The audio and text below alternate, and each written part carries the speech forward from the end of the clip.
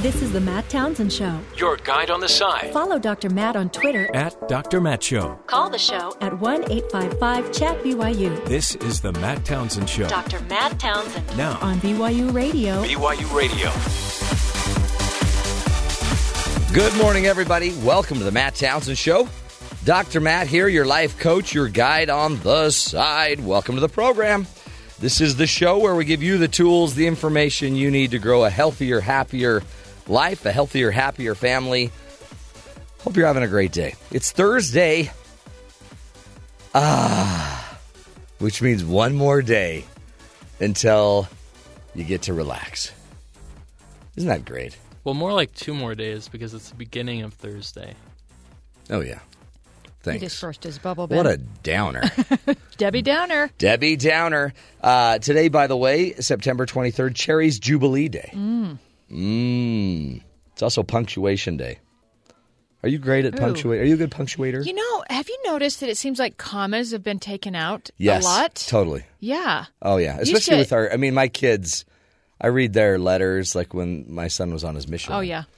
Yeah, Those are no scary. commas. They're just like the biggest run-on sentence Yeah, ever. you have to figure out where the period goes. They don't capitalize. You know Yeah. what helps with punctuation? What? When you're dictating using Siri or like when you're using the voice. The voice texting? Yeah. Oh, I'm getting so good at that. Period. Did you get it right? Exclamation point. Yeah. My wife's amazing at stuff like that. So whenever I need something edited, I send it to her. Boom. She's done. She's got it. Good. Yeah, life is good. By the way, went to the doctor yesterday. For? You're cold? Yeah, and guess what happened? He says I have a chest cold. Oh, that's a shock. So you've been coughing, and Yeah. he guessed that you I've been had a cold. coughing, hacking, lungs shutting down, tightness. You have a chest cold. Good. I pulled every muscle in my back, both of them. Pulled them left and right. And he checked me out, and he's like, yeah, you got a cold. Did they x-ray your lungs? No, oh no. Just listen to He him. just listened. That is a weird moment. Yeah. Isn't that a weird moment when it's Breathe. just you and the doctor in the room, you're half dressed, and he's like, breathe deep. Take a deep breath. Again. One more time. Yeah, I hear something in there. Like, yeah, doc. Yep. Oh, yeah. And you paid how much for that? I only paid $25. Oh, good. You've got But good my insurance, Yeah. thousands. It is the worst feeling ever. Pope's in town still. How great is that? It's so amazing. And by the way, we'll get into the Hajj. I'm sure you'll talk about 450 people killed in a it's way more than stampede. that Is it now. more now? Yeah. 700 or whatever injured last time I saw. But so isn't that amazing? All about religion. This is all about religion. And then hundreds of thousands are lining up, wanting to see the Pope, wanting to hear from the Pope. The power of religion on this great ball of mud. Yeah. So for the next few days, it'll all be positive on the news, and then when he leaves, it will all go downhill. The blasted Pope. It really We'll will. get back into politics, and it will be all over. But today, I hope they have a lot of video of the Pope and Congress. Don't you think? Because this is where you've got to show. Well, it's not private, is it? No. Well, Okay, well, no, I I'm don't sure think they so. would air it. Well, I know, but I want a lot of video of all of the senators and Congress people being really obedient, nice. Right. And then we can show that they can do it. You can do it for an hour or two, however long it's going to be. And then, again, my big issue is I think we all want the same thing. Very few people would say, hate the earth, we ought to destroy it. But because the Pope is so about earth and protecting Mother Earth, and we're going to hear a lot of negative stuff. And we have to... Excellent. Yeah. Was that you? Yeah. You sound like that guy on... You sound like Smithers' boss. What's his name? Mr. Burns? Mr. Burns. Yeah, I get that a lot. Yeah, that's good. Could be worse. You could sound like Smithers. Got a great show for you today. We're going to be talking about that movie. I just can't get it out of my head. The movie's called Just Let Go, and it's going to be released on Monday, and it's all about forgiveness. It's about forgiveness. And you know what it's also about? We'll be meeting, by the way, the directors and the producers, some of them in just a few minutes, about forgiveness because, heavens, we need it. We need more forgiveness in our lives, and especially with the Pope in town, forgiveness is a great thing for all of us. So let's let's do this. Let's get to our headlines, and then we'll come back. We'll introduce our guests, Patrick Henry Parker, Christopher Clark, two of the great directors of the movie Just Let Go, and we'll be talking about ways that we can find forgiveness in our lives. Stick with us. Let's get to the headlines. Kathy? Good morning, everyone. Pope Francis is scheduled to address a joint session of Congress this morning. Yesterday on the White House lawn, the Pope talked about religious liberty. All are called to be vigilant, precisely as good citizens, to preserve and defend that freedom from everything that would threaten or compromise it. While it's unsure what the Pope will speak about this morning, many believe he'll touch again on religious liberty, climate change, the plight of the poor, and abortion. The Pope is also scheduled to give a very rare gift to America. The pontiff will present a Bible estimated to cost $8 million to House Speaker John Boehner in the Library of Congress. The Bible is believed to be the first handwritten and illuminated Bible produced since the invention of the printing press. The death toll continues to climb at the annual Islamic pilgrimage near Mecca. At least 717 people were reportedly trampled to death and over 800 injured. Nearly 2 million pilgrims are participating in the Hajj pilgrimage that began on Tuesday. The CEO of Volkswagen said yesterday he's stepping down amid the scandal over rigged emissions tests. 68-year-old Martin Winterkorn accepted responsibility but denied personal wrongdoing, saying the company needed a fresh start. On Tuesday, the German automaker said 11 million of its diesel vehicles were fitted with software made to cheat emissions testing. A new poll out of Quinnipiac University this morning shows GOP presidential contender Carly Fiorina would beat Democratic frontrunner Hillary Clinton in a head-to-head matchup. The poll shows Fiorina with 44% to Clinton's 43%, well within the margin of error. The strongest Republican against Clinton, Ben Carson, 49 to 42%. That same poll shows Joe Biden, who hasn't even announced if he's running, topping every Republican candidate except for Carson, where both poll at 45%. Prosecutors in Arizona announced formal charges against a 21-year-old man suspected in some of the freeway shootings in the Phoenix area. Leslie Allen Merritt has been charged with 16 felonies, including drive-by shooting, aggravated assault, and discharging a firearm. Merritt is currently being held on $1 million bond. And Matt, did you read about Japan's Hideki Miyazaki? No.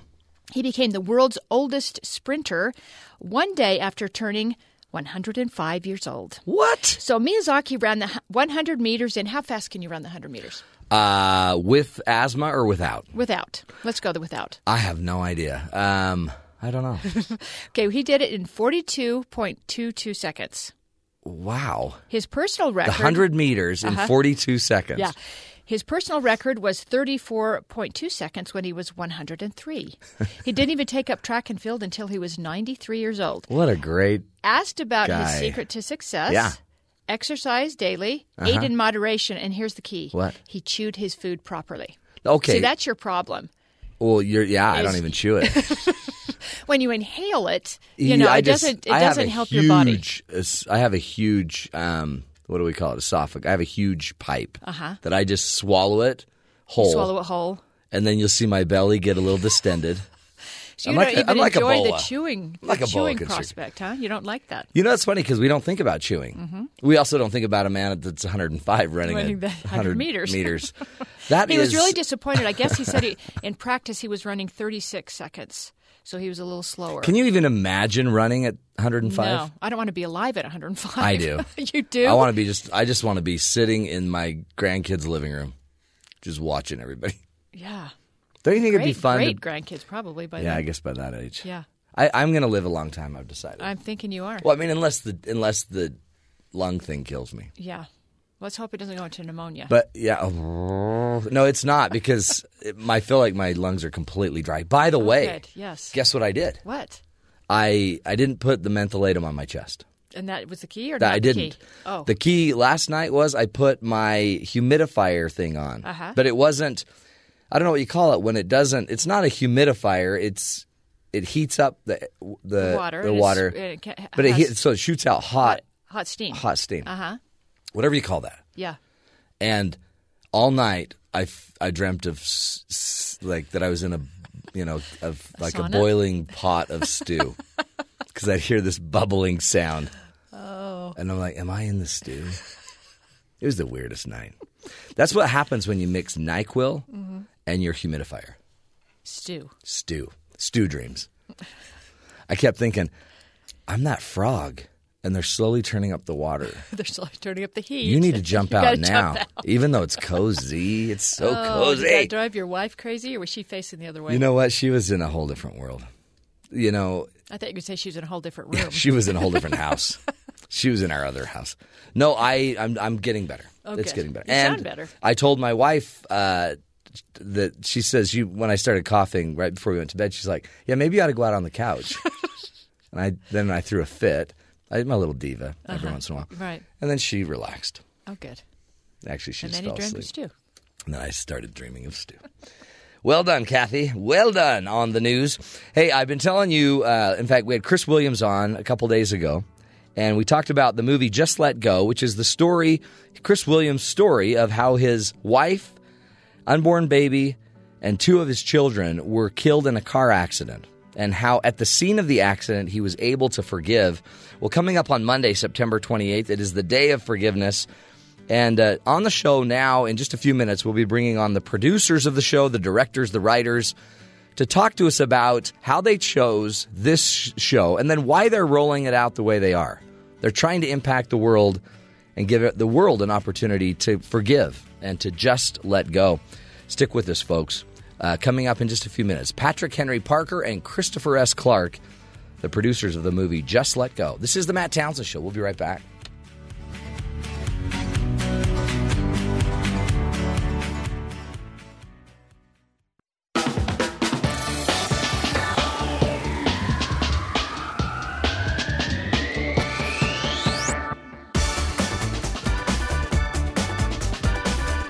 Welcome back, friends, to the Matt Townsend Show. You know, with the good spirit created by the Pope, there's a time and there's a place. And there's some times in life where you just need to learn to let stuff go. And we talked the other day with Christopher Williams, who has, I think, one of the greatest examples that I've heard of a person who's been through complete, utter tragedy and found a way to let it go. He wrote a book called Let It Go, and from that book, I believe, and just his story, which took place here in Salt Lake City, it changed a lot of lives here. One family involved in a tragic accident by a teenage drunk driver. It was the family was destroyed, really. The wife was in the car. She was pregnant. She died instantly in the car accident. 2 children in the back seat were also killed. A 3rd child needed to be transported to the hospital with a head injury. And the father that was in the car had an incredible moment of forgiveness where he basically heard the words come into his head, "Let it go." And in the car, while they're waiting for emergency services to remove him from the car, he was able to forgive the boy, the person that had done this to his family. And so it's an incredible story of forgiveness, which is a story I think everybody needs to hear. And our next guests are 2 producers and directors and writers that have got together and with Chris Williams have put the movie together, Just Let Go. Their names are Patrick Henry Parker, Christopher S. Clark. They're joining us right now on the phone to talk about this endeavor of making the movie Just Let Go. Gentlemen, how are you? Doing great. Thank you. You bet. Welcome to the show. Man, I've loved the story forever, and we had Chris on earlier this week. But what was it about this whole story that made 2 filmmakers think, yeah, we've got to do this? That's a really good question. This is Chris talking. Yeah. This whole idea just kind of stemmed from the short documentary that we made for the LDS Church, this little Mormon message that we had made on his story a few years back. And in fact, we actually interviewed Chris Williams 3 months after the accident in his home. And we were doing a documentary back then, and we kind of established a relationship with him over a long period of time. And after the success and kind of the good reception of the short documentary we did on his story, he came to us and actually said, I want to do another piece, a kind of follow-up piece about healing. And at that time, he'd actually just finished his book, and it just barely had released.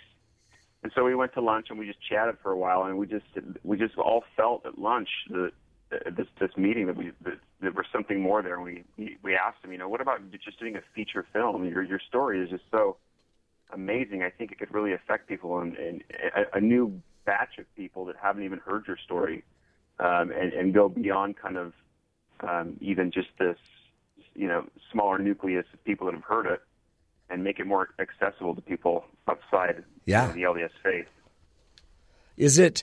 It seems like, and anybody that has seen either the little, the LDS message that Chris did about forgiveness, because it seems like this is a universal story, and it's a universal story really of humanity, because anybody could do this. This isn't.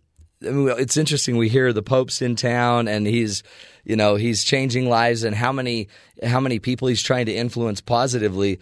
But this story of Chris brings a very similar spirit of we're all in this together, right? We're all kind of just going through the same trials, the same difficulties. So, Patrick, when you guys were putting the idea together, did you just, I assume, kept interviewing Chris to get his side of the story? But how were you able to make it so it fits kind of everyone? Yeah, well, that was definitely our design, is to tell the human side of this, because forgiveness is very much a human experience, and we weren't trying to slant it, religious one way or the other. Right. I think the religious aspect came as sort of an added interesting conflict, for a character who is telling people to forgive as a leader of a congregation, and then he himself is in this very difficult situation where he has to extend that same mercy, forgiveness. Yeah. But we always came at it from the point of the human experience, because that is what everyone, no matter who you are, no matter what religion you're a part of, you've been hurt by somebody, and you've had to learn to let it go, or in some cases, bitterness is what people choose, and it festers, and I think they're ultimately, affected by that. So it's very much the human experience for us. How long did it take you to do this? Because you also you rewrote the story. You had to take Chris's book, I guess, and write a whole script out of it. How long did it take you to go from script to production to editing to get it out? Oh man, I was up till 4 a.m. last night, so it's never over. You're still doing it. But yeah, no, that's a really good question. We actually started probably about 2 years ago, and we hired and brought on a partner, a writing partner, Vance Mellon, who was an amazing screenwriter. And we co-wrote it with him, and he just brought a whole different perspective and talent to the table that was just so needed. And we actually did lots of just deep interviews with Chris, and we asked him a lot of questions that were actually really, really difficult. And I think it went deeper than any of us really expected. And he shared some things with us that obviously weren't even in the book, and things that were very I don't want to say dark, but they were dark in terms of the things that he dealt with kind of behind the scenes. I mean, we all hear the kind of the glossier version of the story that he forgave, but in reality, there was that human experience like we've just been talking about that was an extremely difficult portion of that process, where every day he had to wake up and say, okay, today I've got to forgive again, because these feelings are surfacing, and I've got to push them back. Yeah. In fact, I think an excellent example of that in the movie that we don't think of, well, so there was one teenage boy that was one of his sons that was 14 that wasn't in the car, and he was the only one in the car. We have a clip of this. This is from the movie Just Let Go, and this is the argument between Chris Williams and his son, the only child that wasn't in the car. Aren't you angry? Yes, of course I'm angry. Michael. Why don't you show it? Don't you miss them? What do you want me to do? Stop pretending like everything's gonna be okay. My life is screwed. Your life is screwed. Michael, have some respect. He's your father. You have to be respectable to get my respect. What did you say? You think this is easy? Holding this ship together? Every day. It's hell for me. Then do something! Scream at me, hit me, do something! Unbelievable. And so, I mean, there's, I think, an excellent example of the other side of the story. We all get the drama and the traumatic event in the car, but what's going on at home is just as painful. What's that like for you guys to hear Chris tell the story about his son and then to see it portrayed up there? Well, yeah. I mean, the whole experience of trying to portray Chris's life was, you know, it was a little bit daunting for us because we wanted to do it right. You know, we wanted to do justice to the power of the story, and you know, we just did our best. We felt like before we even got to the script, we just felt like there were so many cinematic moments, so many things like, you know, Chris meeting this boy, the drunk driver who was put in juvenile prison. He got a phone call and was invited to come talk to this young boy, the drunk driver. He goes into the juvenile prison and they have a conversation, and there were just so many moments like that. That we're like, wow, like this is already so cinematic. Yeah. It's now just up to us to figure out how to put those together and what way we tell them. So does it feel like? Oh, go ahead. Yeah, I was going to say the hard part was that everybody already knew the story. They knew how it ended. Right. And so our challenge was to make sure that we included things that perhaps they didn't know, and then in the way we tell it, make it a compelling experience, and that they maybe read about, but now make it a more visceral experience in the theater, where to the point where it's so engaging that even if you know the end, you still feel captivated all the way through. And yeah. Hopefully we did that, and that was our goal, just to make sure that people felt like they were inside of Chris's shoes, that they could just feel that this was not, even though this was a divine experience for him, it also was a very human experience at the same time. No, that is one thing I noticed in just seeing the preview of it, that you really you take the viewer along with you. We get to go through, and we get it. Conceptually, we get how difficult it is, but in the movie, you go through the difficulty of the son not getting what was happening and being mad at his dad for maybe being too quick to forgive, and the relationship between the mother and the son, who the mom, you know, is trying to get Chris to just be more realistic about things. And I don't know. I think it is powerful, and you feel. I mean, it's difficult in a way because you do feel the pain for so much of the movie. But then it also sets up this beautiful piece when you're able to just let go.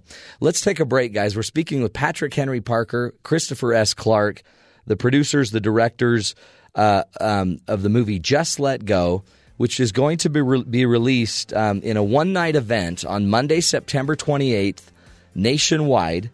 If you go to the website, justletgomovie.com, justletgomovie.com, you can put in your zip code, find out where you can see this movie in your area, and then go have really a true experience, a powerful experience with your family, with your kids, about forgiveness. On the day of forgiveness, by the way.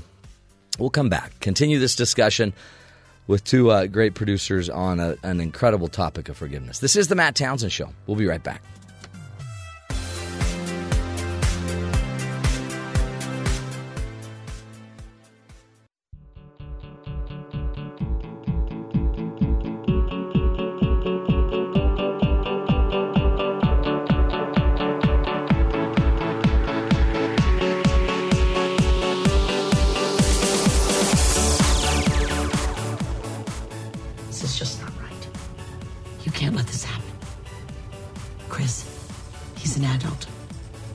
If you let him get off easy, you're going to pay this entire bill.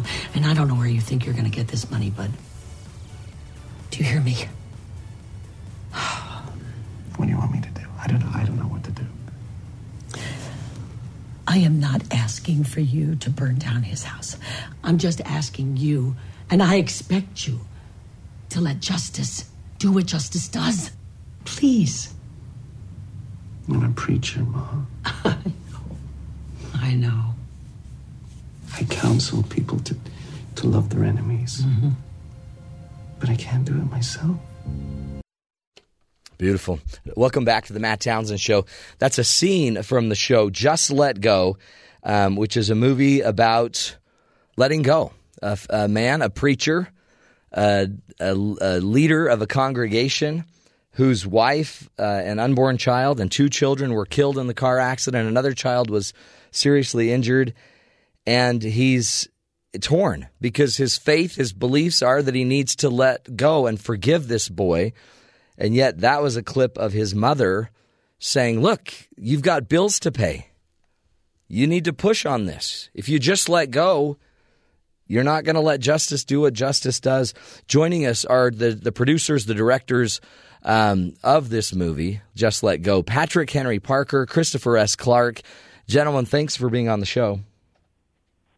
It really is so powerful of a movie. What's it like? I mean, is this one of your first big, kind of full feature movies? Yeah, it is.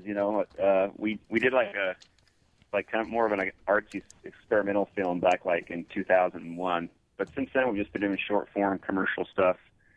And Patrick and I have actually worked together since we were 12. That's so great. So it's kind of hand in hand. We produce, direct, shoot, and edit, and it's just been something we've always done. So this is our first major commercial release, though. Yeah, what was it like? I heard this from Dan Lepre, one of the other producers, that so you guys took the crew on scene and you shot the movie in the exact space where the accident took place. And Chris Williams, I guess by the behest of his mother, came to the scene and watched you shooting the scene of his accident. Yeah, it was definitely a surreal moment, and it was one of those ones that, we obviously wanted to get right, and we wanted it to be right for Chris as well, because he would be obviously reliving this moment on screen in front of, however many people will see this movie. We just wanted to get it right. We didn't want to portray it the wrong way. And anyway, that night that we recreated the scene, he did show up, and it was, I think, probably a good thing, for him to sort of get that out of the way and see the fakeness of it. Because when you're shooting it, it seems so fake, and then when you put it together and you cut it with the music and everything, then it kind of becomes sort of a real moment. But I think that was a good thing that he showed up, and he's been so helpful and so generous this whole process. I mean, he's just been so wonderful to allow us to tell his story and to take liberty with telling it. So, how were your lives changed being a part of this and the healing and seeing the healing of just letting go? I think it goes back to the idea. Well, when we first went and interviewed Chris 3 months after the accident, we were just so floored by his reaction. And at the same time, Patrick's brother had just been shot. Oh, wow. Was shooting at Chili's restaurant. Just a random shooting where a guy comes in and shoots a few people. And I don't know if you remember that. I do, totally. And Patrick's brother was actually one of those people that got shot, but he survived. And then we had the Trolley Square incident that happened. And this concept was just behind this documentary was just this concept of people reacting differently to tragedy, to difficult circumstances, to just these huge travesties that happen in their lives. And people will either draw closer to God or just become more bitter. Mm-hmm. And like my grandma always said, you either get bitter or you get better. And for me personally, when my grandmother told me about Chris, she lived in the neighborhood of Chris and introduced us, I just wanted to meet him and just talk with him. And he just exemplifies applying a principle bigger than yourself. And I think to me, it's changed me in many ways, just because you just see how a person who tries to follow Christ so closely and truly do what Christ taught, even though everything inside his body is telling him differently, that he needs to lash out and seek vengeance. And that happened, and he felt those feelings. But he sided with the principle that was bigger than himself, the principle of forgiveness, this eternal principle that, transcends, an individual. Yeah. And I think, to me, watching that process happen, so closely, and just seeing how it affected him, and then also just not only blessed him and freed him, but freed Curtis's, the character, the teenage drunk driver in the film, his life and his family and his future, and the community around them. It's going to impact people. I think it's really going to change people's perspective and jolt some people that maybe are asleep. Mm-hmm. And because I guess it's one thing, and you hear this a lot with the Pope in the country, because so many people you can just tell who are so faithful and are loving this one moment. But every one of these people that are so having a magical moment with the Pope, tomorrow they all have to get back in their car and go to work. And then it's the implementation of all of these great principles that we believe in faithfully. And I mean, that's what I do love about the movie too. Another thing I really liked that I thought you did a powerful job of is weaving in kind of everyone else in Chris's life, giving advice, even unsolicited advice, and then his handling of the advice. There's a great scene or two or three that happen with Chris in the middle of the night when he can't sleep. He goes driving around and he finds at a gas station, he buys a burrito, and he gets some unsolicited advice from the store clerk. You come here because you are drawn here. It is a place of healing. Yeah. You believe in guardian angels? It's pretty non-committal. Where's your faith? I think that's why you're so alone. They're bored with you. You're too solid. You don't need anyone. Just bust a water pipe, let something flood out, and they'll show up. This life is a flash in the pan. You'll never get to heaven if you can't decide these things. I thought this was heaven. No, this is hell. Was that character in the gas station a composite of people, or was that a real person? I mean, a real scenario? Yeah, he was a composite of people. Chris, in our interviews with Chris told us that he would go driving at night to blow off steam, and he would stop in at this convenience store, and there was a guy there who kind of acted like his best friend, and it was just kind of an odd scenario. And so, we took this character, and it was an opportunity to kind of try and weave in these voices that in our interview with Chris told us, that was one of the hardest things, is everybody around him had an opinion on what he should do, and even people close to him that might have said things that were hurtful. Like, he had to balance all of these voices that were coming at him. And to us, it was really interesting, and we thought, it was a little bit like, to us, the movie Field of Dreams, where you have this character who's kind of like holding to this one sort of simple divine voice. Yeah. That he's trying to follow, and then you have these people around him who are like, "You're crazy. What are you doing?" Yeah, build a baseball field, and that's exactly kind of the way we looked at this story. Is like, here's a guy who's heard a voice. Nobody else knows that, and they're looking at it from their minimal mortal perspective, Mm-hmm. and here's Chris trying to hold on to this divine rope. So that was one of the interesting aspects of the story to us. You've chosen a really interesting way, I think, to release the movie. So you're really pushing a one-day event where the movie will be released into 500 different theaters nationwide. Talk about why you're choosing to do it that way instead of, I guess, a more traditional release, and what your hopes, your goals are really as the producers of this for the rest of the viewing audience? That's a really good question. We deliberated a lot about how to release this, and we had a lot of people come to the table and just say, this should be more of an event. This should be something that should start a real conversation about forgiveness. So it's not just about the movie. And so we wanted to create more of an experience around the film.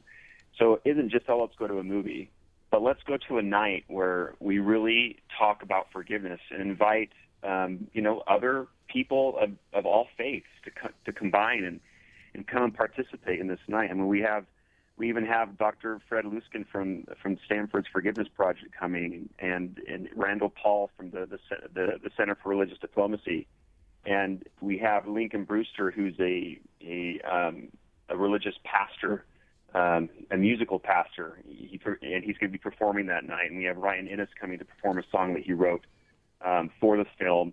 That's part of the film's end credits. And so not only will you be experiencing the film, but you're going to have this live experience with this panel afterward talking about forgiveness, both from a spiritual, a religious, and from a just a socially good thing to do. Yeah, academic even, really, right? Yeah, exactly.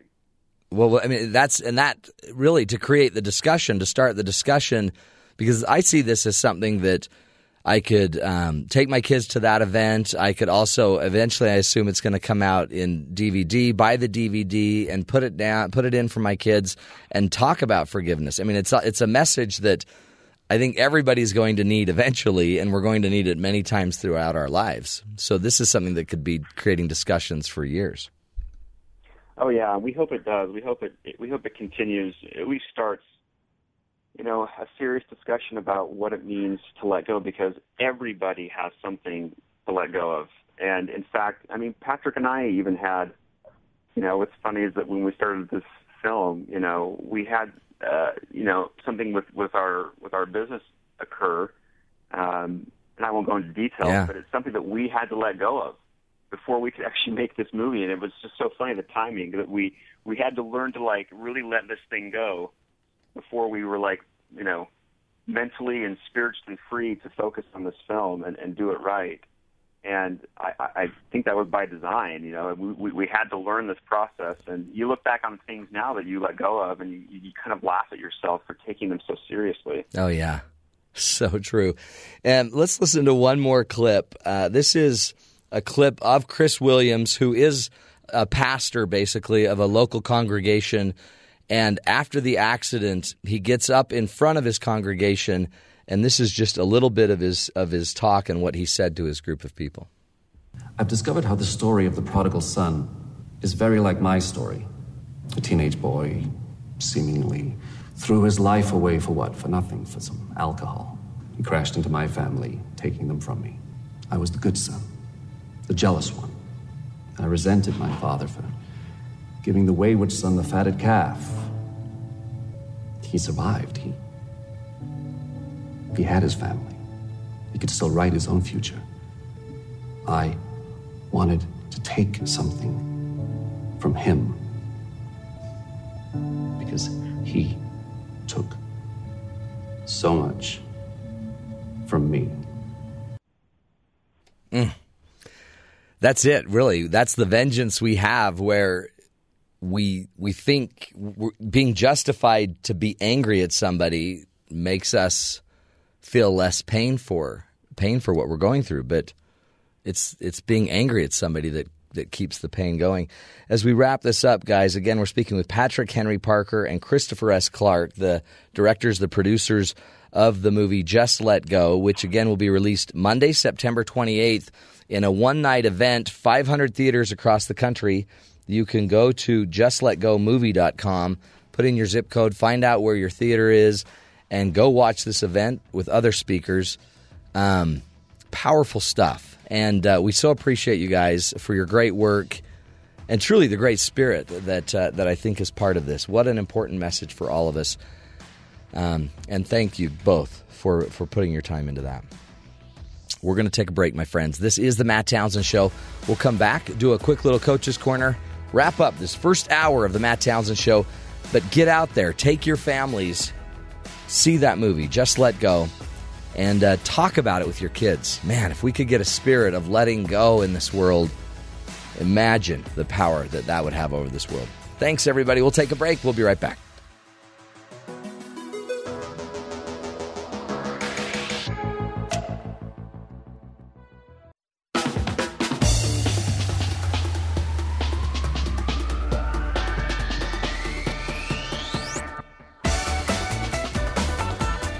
Welcome back, everybody, to the Matt Townsend Show.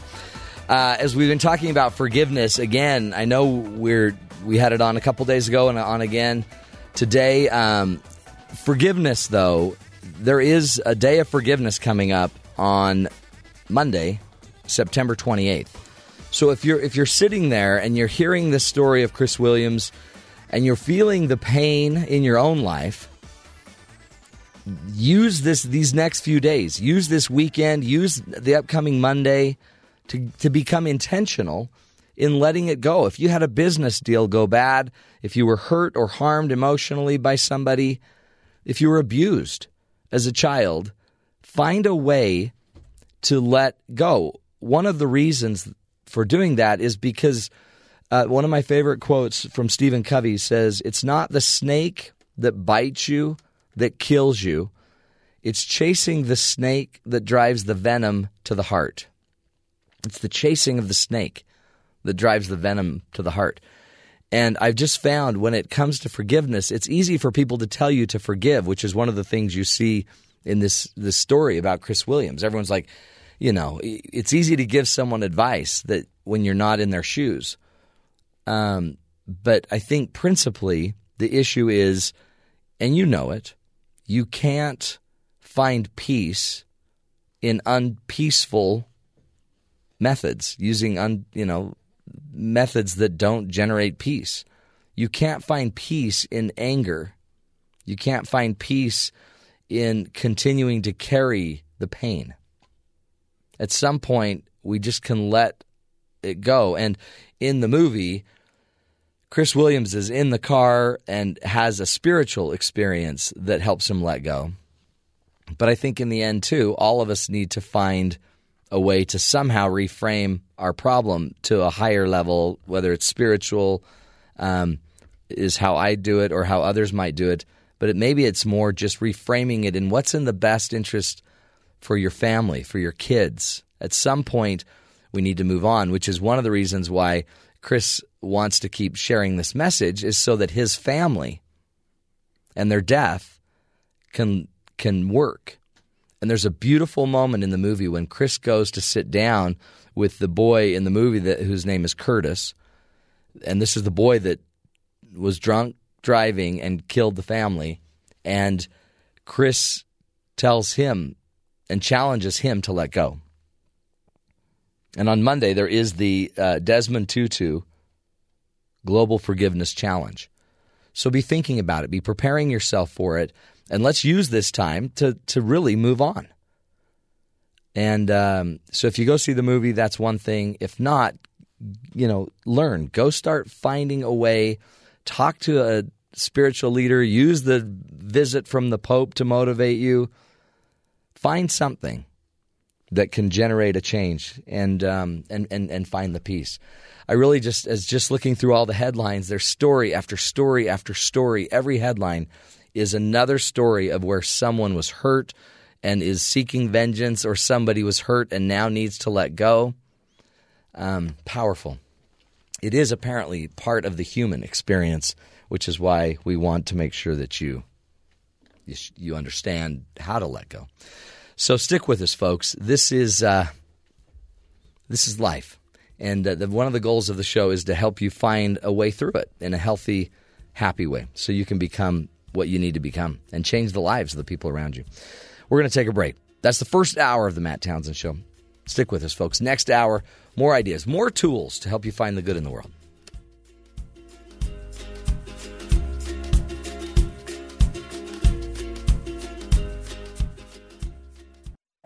This is the Matt Townsend Show. Your guide on the side. Follow Dr. Matt on Twitter At Dr. Matt Show. Call the show at 1-855-CHAT-BYU. This is the Matt Townsend Show. Dr. Matt Townsend. Now On BYU Radio. BYU Radio. Welcome back, friends, to the Matt Townsend Show. Top of the morning to you. This is the show where we try to give you the tools, the information, the ideas you need to grow a healthier, happier life. I am Dr. Matt, your life coach, your guide on the side. And again, we've got another great show for you today. By the way, today is Punctuation Day. The day where you learn to punctuate. And for all of you texters out there, for heaven's sakes, learn to punctuate. What you doing, Ben? I'm writing this down for posterity. So did you punctuate that? Learn to punctuate! Exclamation point. LOL, comma. Oh boy, you're not. You're shorthanding it, which just won't work. Holy cow! Did you hear about this lady? Unbelievable. I mean, you love your kids Dearly. Okay, Kathy. All of them. Do you love spiders? No. Okay, so if you're in your car, let's just say backing your car out. Okay. Maybe. And a spider, let's say a big spider, but like not a tarantula, but a big spider is on like your a shoulder. Brown recluse or something? Ooh, yeah. Okay. Potentially or Black dangerous. Widow. Yeah. Okay. On your shoulder. But your car's moving. Okay. You're backing out of your driveway. What do you do? By the way, 9-year-old kid in the back seat. What do you do? Boy, that's a good one. It's a good test. Yeah. Obviously, my first reaction would be to try to swat it off. Yeah, right onto the boy. That's what Ben would do. He would just go all ninja on it. Oh. Well, according to the police, an Indiana woman apparently leaped from her moving car. She jumped out of her moving car when she saw the spider on her shoulder.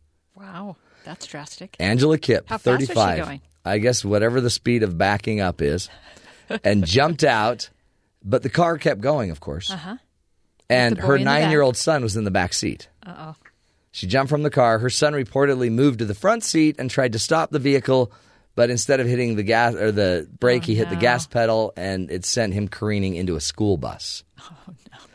The boy was taken to the hospital with minor injuries. Wow. The bus driver was not hurt, and no passengers on board were hurt, and the mother not harmed by the spider. Or the jumping out of the car? Or the jumping out of the car, Good for except her pride is shocked. And her insurance bill has just increased. That's exactly right. I mean, but that's a pretty visceral reaction to a spider. Very much. I mean, you have that. That makes sense. Yeah. But, I remember coming into our driveway one night, and all of a sudden I pull up, and right in front of the headlights on the wall was a Black Widow. Oh. Yeah, that freaked me out. That's pretty bad. Yeah, I went in and got the bug spray and got as far away as I possibly could and just soaked it. Did you really? Yeah, those are ugly. Those scare me the most. Really? Do they? Black Have you widows. seen a tarantula?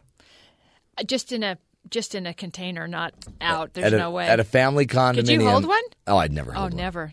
Never. I have. Now that I said that, someone's going to say, "Hold, can you hold my black wood? Can you hold my tarantula? Can you walk my tarantula?" We had the greatest thing when we were teenagers. We would go. We didn't mean to. We found a dead snake in the road, and we thought it was one of my like kind of young men leaders from my church said, "Well, let's get it." So we pulled over and with golf clubs put a dead snake in the back of the trunk. Oh no! And drove home. And wouldn't that have been funny if the snake were actually alive? But hibernating on the road. But it was a dead snake. But then we went to all of my friends' houses, and one by one, we would coil the snake up like by their gear shift, and we'd just call them and say, "Harry, can you come out here? We got to do some stuff." And they'd run out to the car, and they'd jump in their car, and they'd see the snake. Oh, that is so mean. And cars were rolling, and people were jumping out of cars. It was the greatest day. Did your church leader get... I am a in total trouble? monster. We didn't get in trouble, but we did do the joke so much and so many times and for so long that the snake started decaying, which was pretty gross. That is gross. But, it's super fun. Terrifying people. And if your son did that, what would you do? Oh, I'd beat him. Why is it when we did it, it was okay?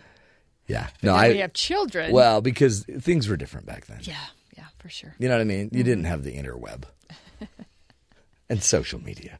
You didn't have all of that. Mm-hmm. Crazy stuff. We got a great guest coming up. Esther Spina will be joining us, and she is the author of the book The Ambitious Woman, and has a lot of great advice for how and what you have to do to be successful, to push the edge, and to push for all of your ambitions. She's going to be walking us through the power behind effective goal setting in just a few minutes. But before we do that, let's get to one of the most ambitious women I know. Mm-hmm.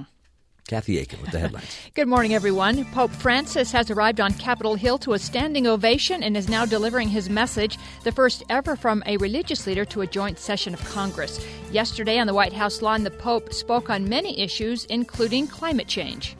Climate change is a problem we can no longer be left to a future generation. The pontiff also shared his hopes and dreams for the American people. To these days of encounter and dialogue, in which I hope to listen to and share many of the hopes and dreams of the American people. The Pope's address will be one of his last engagements in Washington before leaving for New York. The Senate is preparing to vote on legislation to keep the government open, but at a price Democrats will most certainly reject, stripping taxpayer money from Planned Parenthood. The stopgap spending bill is expected to fail, though Senate Majority Leader Mitch McConnell has promised there will be no government shutdown. In a new Fox poll, Donald Trump leads the GOP with 26%, followed by Ben Carson at 18%, and Carly Fiorina and Marco Rubio both have 9%. For the Democrats, it's Hillary Clinton still the front-runner with 44%. That's a 5% drop since last month. Bernie Sanders remains at 30%. Joe Biden, who is yet to decide whether or not to run, has 18% of the vote. At least 717 people have died and over 850 injured in a stampede near the Muslim holy city of Mecca. Nearly 2 million pilgrims are participating in the Hajj pilgrimage that began on Tuesday. The stampede took place approximately 3 miles east of Mecca. In 2006, 360 pilgrims were killed in a stampede in that same area. The emission scandal that has rocked Volkswagen is getting bigger. Earlier this week, it was reported the German automaker used software in 11 million of its diesel cars to rig emissions tests in the United States. Now, Germany's transport minister says those tests were also manipulated in cars in Europe. The CEO of Volkswagen is resigning amid the scandal over rigged emissions tests. 68-year-old Martin Winterkorn accepted responsibility but denied personal wrongdoing. And Matt, the Guinness World Records 2016 edition is out, and here are some of the, well, I guess, weirdest ones. Okay. A 20-year-old man from Venezuela has the biggest feet in the world, a size 26. What? Is that possible?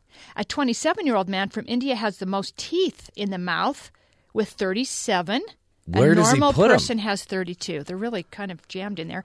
A 21-year-old from Germany has the record for the fastest 100-meter run in clogs. How fast is that? 16.27 seconds in clogs. His 100-meter in clogs is 16 what? 16.27 seconds. And the 105-year-old man's 100-meter was like 42 seconds. Yeah.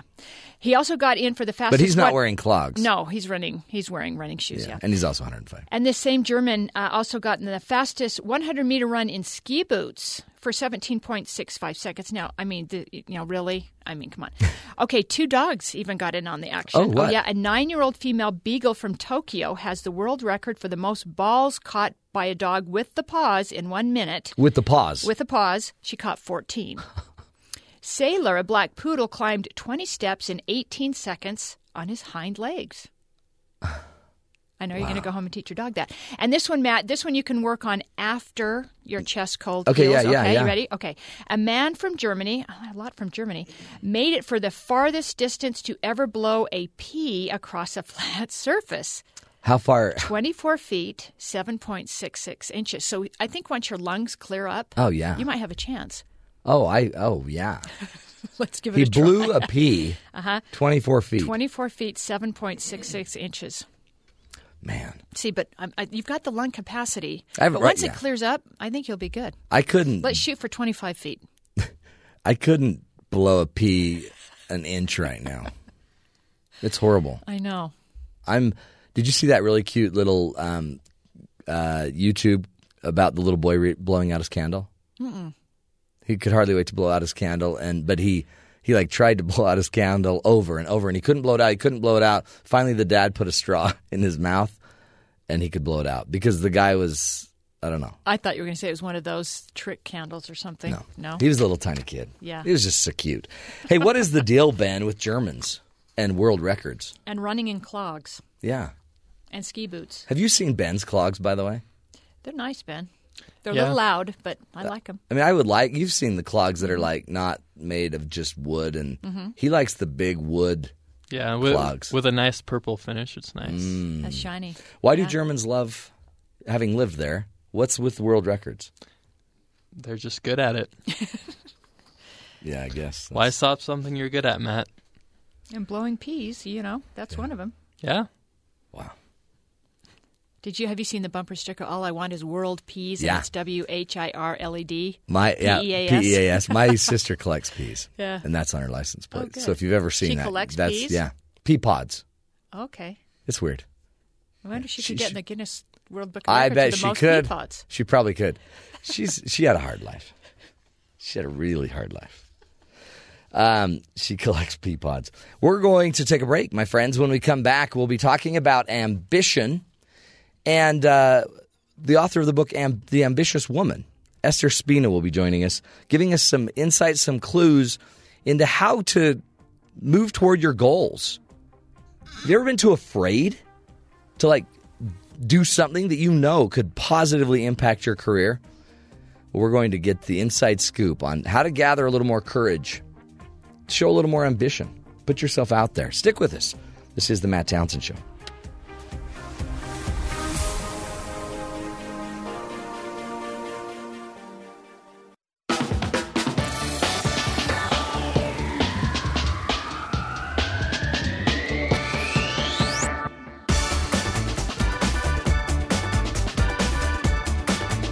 Welcome back, friends, to the Matt Townsend Show. Ambition. Sometimes we look down on it, right? It's just too aggressive. But then there's so many of us, myself included, I would love to be able to be more ambitious and to be able to push myself, to dare to say the things that you ought to say and to push yourself, up the ladder in the corporate world. Joining us on the phone is Esther Spina, who's also known as The Ambitious Woman, and she's authored a book titled The Ambitious Woman, currently heads a mentoring club specifically geared toward helping women to set and achieve their goals in their lives. She's a successful businesswoman and the master of her art. She joins us now to help us understand her vision and and what we can be doing as average people to just be even more driven, more ambitious. Esther Spina, welcome to the Matt Townsend Show. Welcome. Thank you for having me. It's so great. You know what? I love this idea of ambition because I think a lot of people have it, but we don't sometimes, it seems like, have the gumption or the nerve to go do what you've got to do to make your dreams come true. And it seems like, just from the little I know about you, you've got the gumption. You've got the ability to go grab your goals and to make them happen. How do we get this ambition to actually happen? How do we get it out there to the world? Well, that's a good question because really people aren't born ambitious. It's something that you acquire. So I think the first thing you have to learn is, what does it take to be ambitious? If I'm not ambitious, why am I not? And you really need to have the ambitious traits in order to be successful. You're not successful first, and then you become ambitious. Right. So when you think of it in that context, it's absolutely necessary if you want to reach your goals and your dreams, is to understand what being ambitious is and to become ambitious, which, by the way, is not a bad word. It's a great word. I think that over the years, people look at it and think that ambitious is somebody that's power hungry or has an ego, especially women. They look at them that way too, and that's just so much farther from the truth. Yeah, and it seems like you're trying to blow that myth up. That, I mean, ambition can be a positive thing and can drive it. Do you sense that an ambitious woman is perceived differently than an ambitious man? Yes, absolutely. Well, absolutely. Yeah. It's changing a little bit with some of our political candidates. Right. But the thing of it is that when you look at the word ambitious and you actually see it in the dictionary, this is what it means. It's someone that has or shows a strong desire and determination to succeed, eagerly desirous of achieving success, wealth, power. That's what being ambitious, that's a great thing. So it seems like if you want to be successful, you need to be ambitious. And I think it's changing. Sure, when men are out there and they're in the corporate world and they're getting to the top and they're strong and make decisions, they're looked at and say, wow, he's a really ambitious man. That's awesome. But then you get a woman sometimes that has those same traits and they go, oh, my God, she's bossy. She's power hungry. She thinks she's all that, too aggressive. That's what I'm trying to change in my examples of the ambitious woman. Well, I think that's important. I mean, I guess a lot of it, what it is where they show such a strong desire to succeed and have wealth and power. I mean, maybe that's what people think is, I don't know, less virtuous, I guess. But in reality, you're going to gain power by being an effective, healthy person that people want to follow. So, I mean, it's going to happen one way or another. Yeah, power isn't a bad either. Right. Wealth is not a bad thing Right. either when you look at it. But here's the misconceptions, and this is what I talk about in my book. In order to be ambitious or considered ambitious, we know what the word means, but how do you get to be ambitious? Back to your initial question, is I've outlined, and this is through 30 years of experience, because, Matt, by no means was I born ambitious. I wasn't born in an ambitious family. In fact, very blue-collar. No one in my family went to college. No one owned a business. No one was entrepreneur. So I couldn't have been born that way. But I acquired it through starting when I was 18 years old at my first corporate job as a woman, and had a set a sight to have a man's job, which took me 4.5 years to get it. And I think that's when I first started becoming ambitious about doing it. And some of the things that I've learned over the last 30 years, in order to be ambitious, you've got to live an inspired life, an encouraging life, action life, a dream life, determined life, empowered life, motivated life. And, I talk about 16 traits like this: self-discipline, a loyal life. Here's one that you might not, most people don't consider a trait of an ambitious person, but it's one of my top, and that is live a humble life. And I think that is one of the biggest traits of a true ambitious person. They are truly humble, and they never forget where they came from. Yeah, talk about that more. What do you mean by humble? Humble is somebody that never forgets where they came from, and that they've never arrived. No matter how successful, no matter how wealthy, they are always remember where their success came from, and they treat it that way. They never lord it over people. They never are condescending to other people. They truly are humble and give their praise to the people that deserve it, because no one single person can rise to the top by themselves.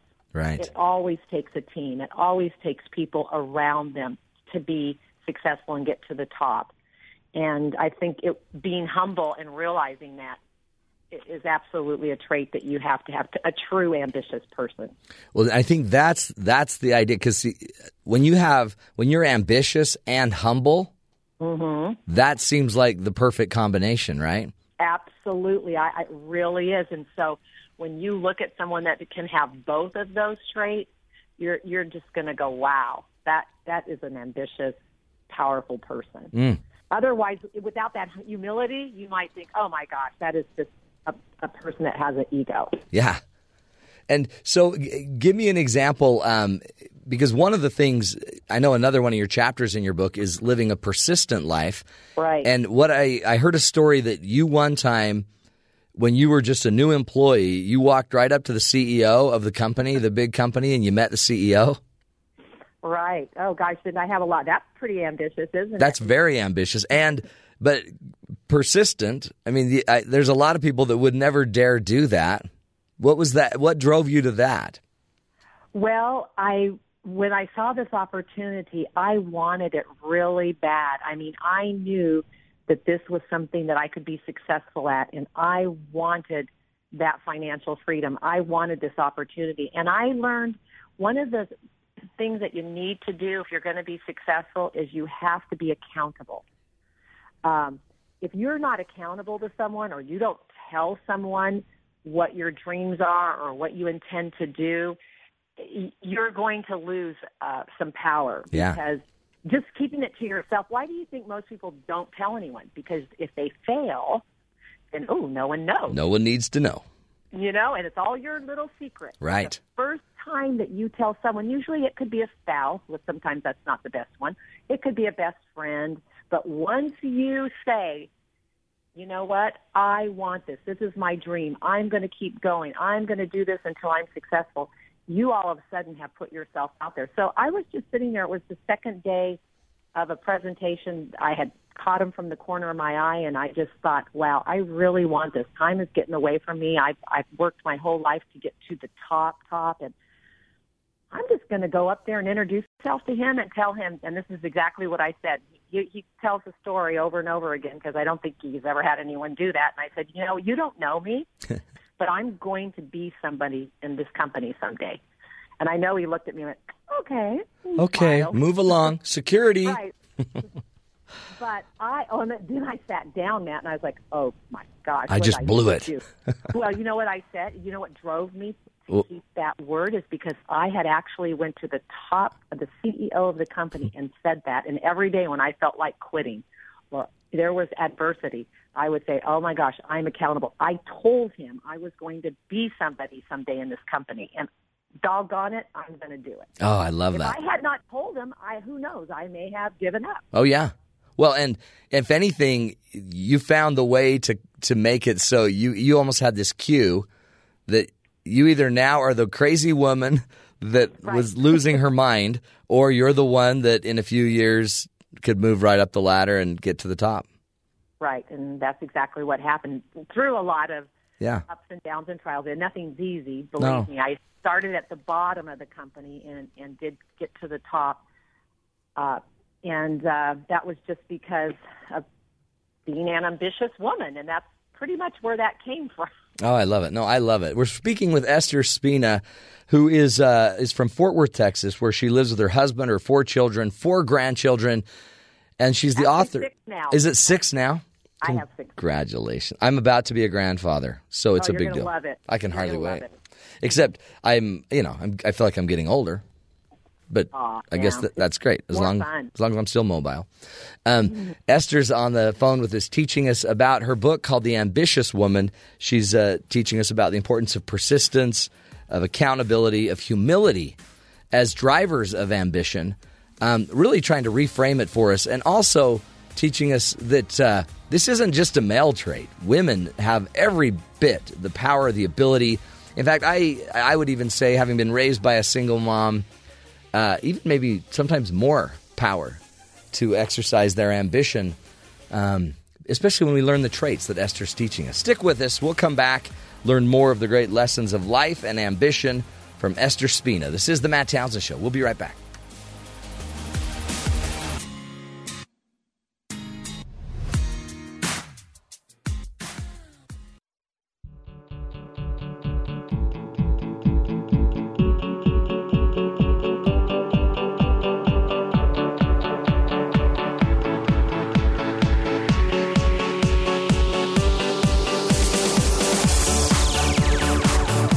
Welcome back, friends, to the Matt Townsend Show.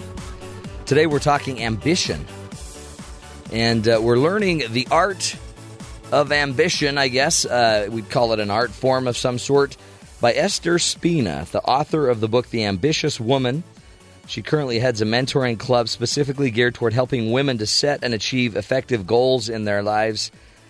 Esther Spina is from Fort Worth, Texas. She lives there with her husband, 4 children, 6 grandchildren, and is teaching us powerful principles. One of the powerful principles she's already taught us, it's a key to ambition, is humility, being teachable along with accountability. And we're going to continue learning from Esther. Esther, welcome back to the Matt Townsend Show. Thanks. You know, Matt, you right before the break, you said something which is perfect, which I said before. We're trying to reframe ambition and being ambitious, because ambition is the driver, and you said that word as well, that can motivate you in a positive or a negative way. The traits that we're talking about help you become ambitious and successful. Yeah. And you said it perfectly, just how I would have said it, that we've got to reframe this ambitious word. Yeah. Well, I think you're doing a great job of it, because we see it as just kind of a power-hungry, money-hungry, ends justify the means kind of a mentality, when really what you're adding to it are different things that, like different, I guess, even lives. Like you talk about part of ambition is a humble life, but it's also a determined life, which was somebody that's determined like you were when you went up to the CEO and, told him someday I'm going to be something big in this. But another thing I love is you're also realistic to know that ambition also is action. Absolutely. Words are nothing unless you put action to them. You have to have massive action. I think that's a key thing that people miss. They hear a motivating speech. They go to a seminar. They go to a convention, and they're all hyped up. They heard everything. They've got it. And they can do that till they're blue in the face. But until they put massive action with everything that they have learned, nothing is going to change. Yeah. Nothing will happen. I mean, because to have ambition and just keep talking about it, you're just spinning your wheels. Right, exactly. And there's a lot of people that would rather, it seems like, have the story to justify their inaction than really the results of action. Right. This is something that I lived by. I learned this in Sales 101 a long time ago, and it just works in this business and everything that I've done. And I find that successful people do what unsuccessful people will not do. Period. Yeah. And you know what? When there's something that you don't want to do, just do it, because that means you're going to be successful. Because the bottom line is, unsuccessful people won't do what successful people will do. And that's what it takes. You've just got to do everything. And so those things that are hard to do, that the rejection that you take, everything, all the adversity that you come across in becoming successful and ambitious, all has to do with doing things that you don't want to do. Yeah. Well, I even see that just even personally, professionally, there's certain things I don't like to do, and I don't. So I avoid them. They're things that are kind of counter to my nature. Right. So how do I get over that? What are some of the keys or the tools you found to get myself to go do what is hard for me to do? Well, it's going to go back a little bit to when I'm really big on self-development and working on yourself. Yeah. And that is something that you have to develop a habit with.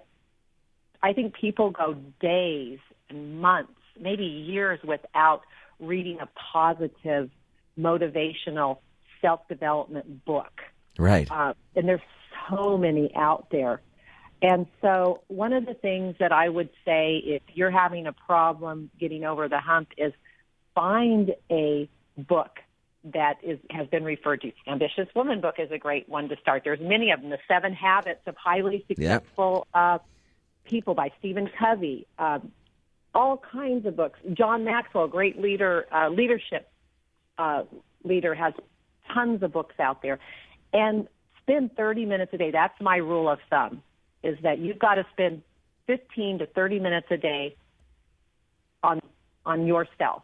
Developing, growing, learning. Developing and growing. And I tell you, if someone just starts with 15 minutes a day and they do that every single day, your life will change in just a matter of time, because you're putting in things in yourself to help your spirit and your well-being, to help put those things into action. Because without them, I don't know how you can. I don't know how just someone gets up every single day and it's just all, oh, I'm so ambitious.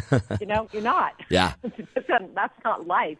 You have to work at that. I try to not do anything until I do a couple things. I have a rule of 5 that I try to do every day. I try to read every day. I try to pray every day.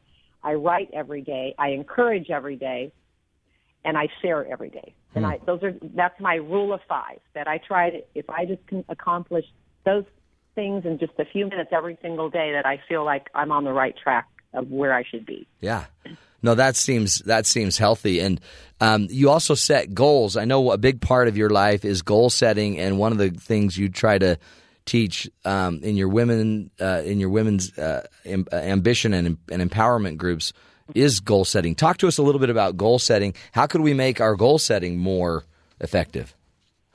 Well, you have to be proactive. And I would suggest if anyone can pick up that book, The 7 Habits of Highly Effective People. Yeah. Because he's got the 7 habits in there. And I hadn't read this book. I think I developed the habits on my own through life experience. And when I picked that book up, I was like, oh my gosh, that's why I'm successful.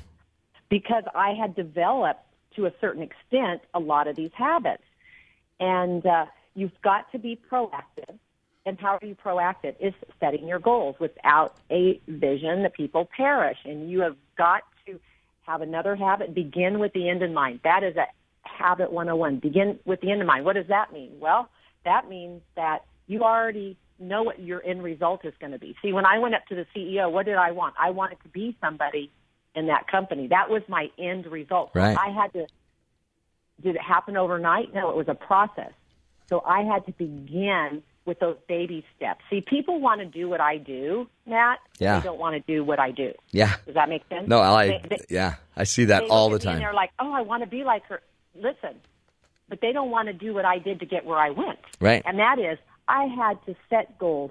To this day, I have a daily yellow pad that I have all my goals down for the day. And I know goal setting is beaten to death in every kind of seminar, every kind of talk, but it's so important. It's like the number one thing. If you don't know what your end result is supposed to be and set your goals to do it, how are you ever going to get there? You're not. Do you see, like, I have people come up to me and they're like, oh, I really want to do what you do.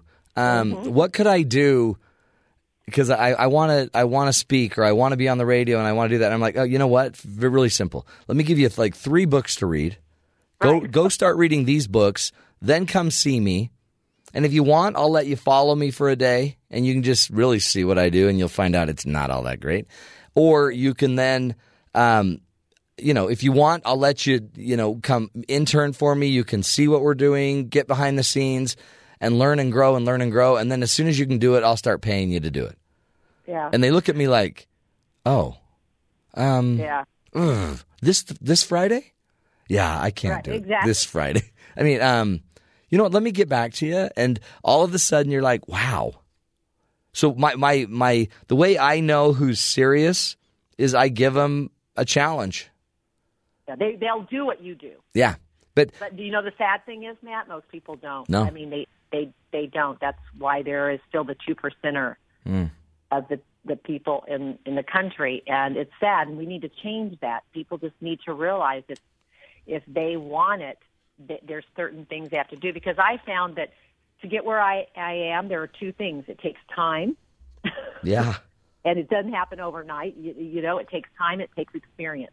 So are you willing to wait the time? Because it's a process. And are you willing to go through all the experiences to get there?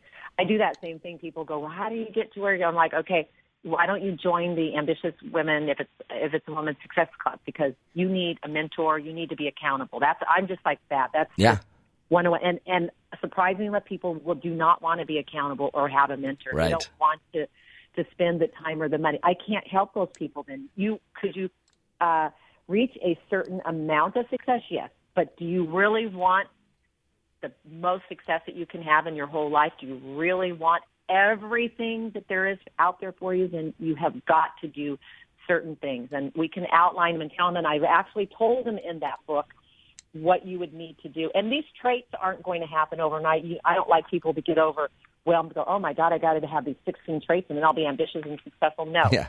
You learn them.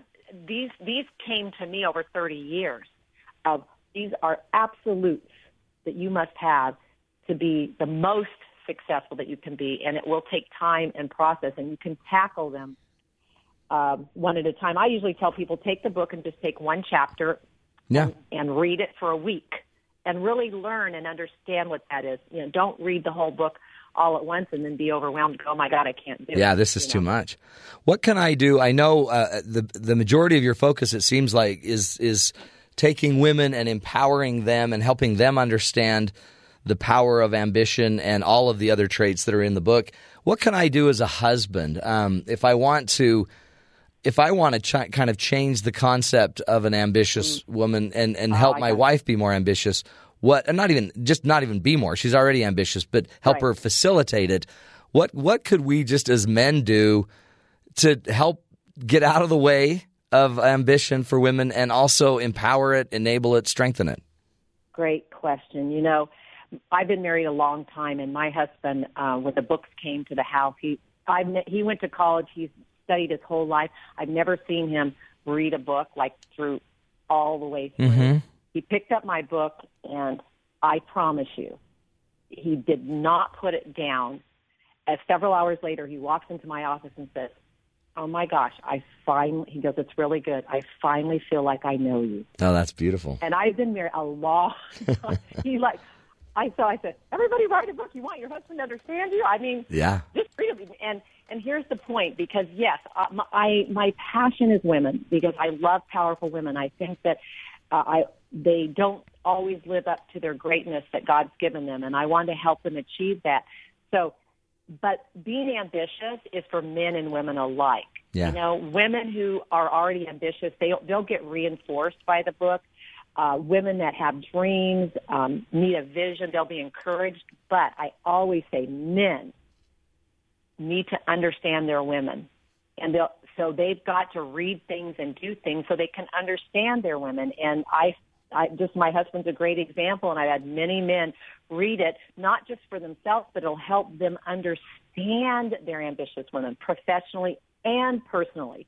So I would say read some of the stuff that women get into. Yeah. Figure out about women and encourage them to be the right ambitious woman. And that takes a little bit of work, too. And don't be jealous about it, because that's something sometimes men will do, is they're afraid or intimidated by an ambitious woman. Mm-hmm. So I love when men love ambitious women. I do, too. And strong women make strong men, and strong men make strong women.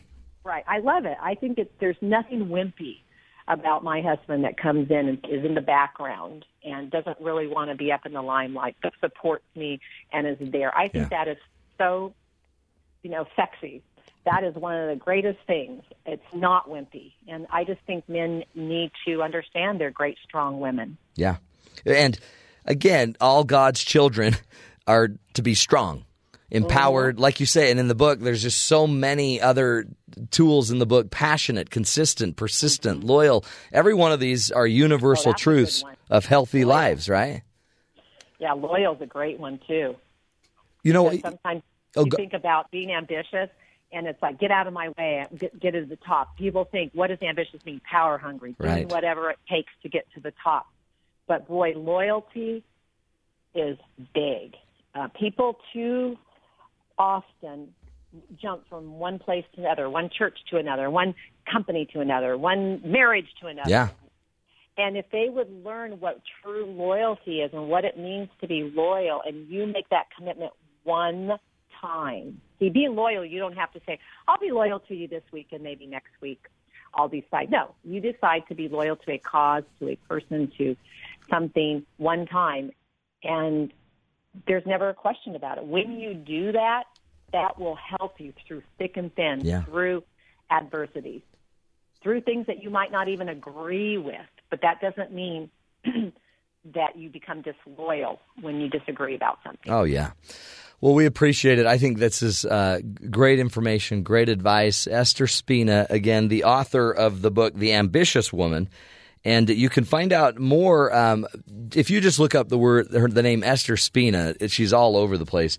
But you can also go to the website, www.ambitiouswoman.net, to get more information.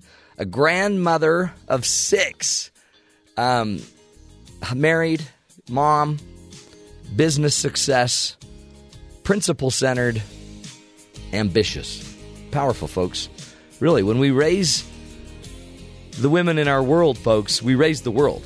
And when it doesn't harm a man or anyone to have strong, healthy women. It only strengthens the world, folks. So remember that. We're on this globe together, right? We got to make it work together. Take a break. This is the Matt Townsend Show. We'll be right back.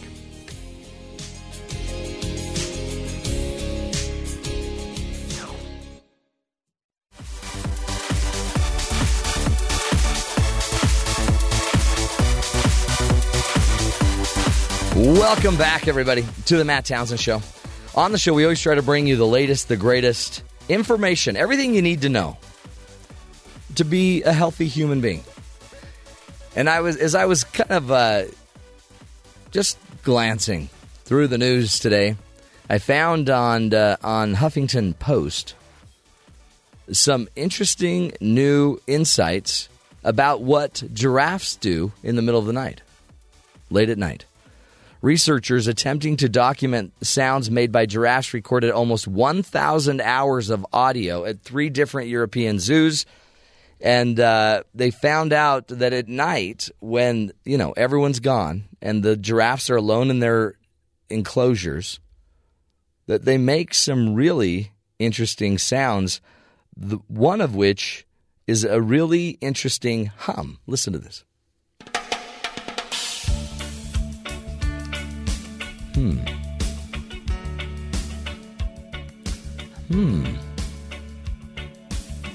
As I went walking that ribbon of highway, I saw above me that endless skyway.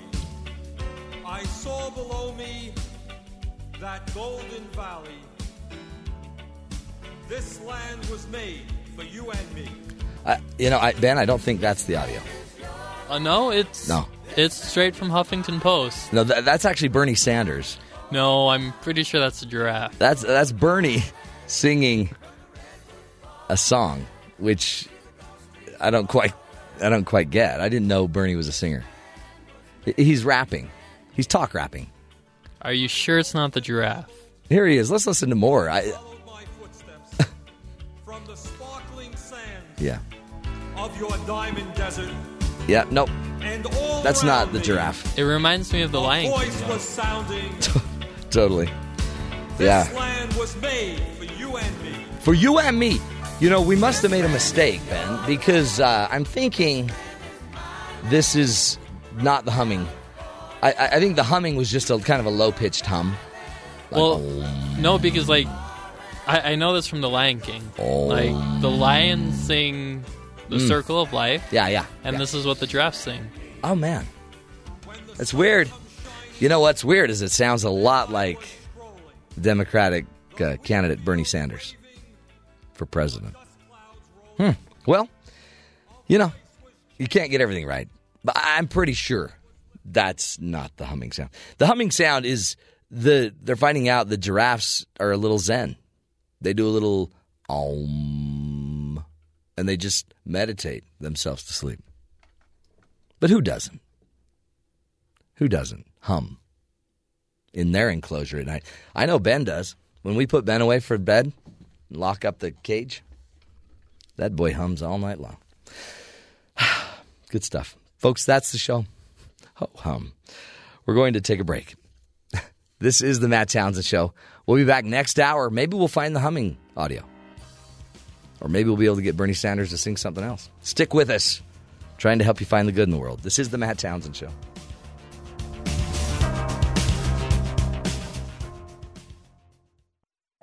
This is the Matt Townsend Show. Your guide on the side. Follow Dr. Matt on Twitter At Dr. Matt Show. Call the show at 1-855-CHAT-BYU. This is the Matt Townsend Show. Dr. Matt Townsend. Now On BYU Radio. BYU Radio.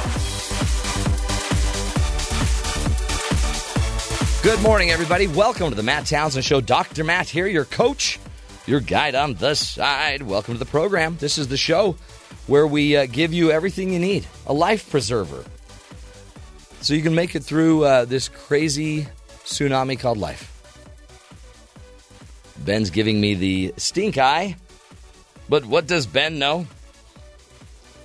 Welcome to the program. By the way, today is September 24th. Earlier I said it was, I think, September 23rd. It's really the 24th, just to keep everybody up to date. Mm-hmm. It is the 24th, and you should know that if you like yourself some Cherries Jubilee, because today is Cherries Jubilee Day. And Punctuation Day, also another really big day. That was for the cherry one. Are you eating, that's Ben eating cherries. Oh, boy. Are you a maraschino cherry person? No. Oh, I can't. I hate them. I mean, just don't get me wrong. Yeah. I'll eat anything that's sweet, kind of candied, but I wouldn't go, I don't crave them. Yeah. Can you do those funny little, can you tie a cherry stem in your mouth? Nope, haven't Good. tried that. That's good. It's a bad trick. It's a bad You bar have to show trick. us that sometime. Yeah, I can't do that. Okay. I can do it with my hands, and then I throw it in my mouth. Man, interesting news again. The Pope taking Washington by storm. Eventually he'll make his way to Philadelphia. New York and New then York? Philadelphia. New York is in for it. I mean, the Pope goes to New York, that's going to shut down the city. Oh, can you imagine that? Yeah.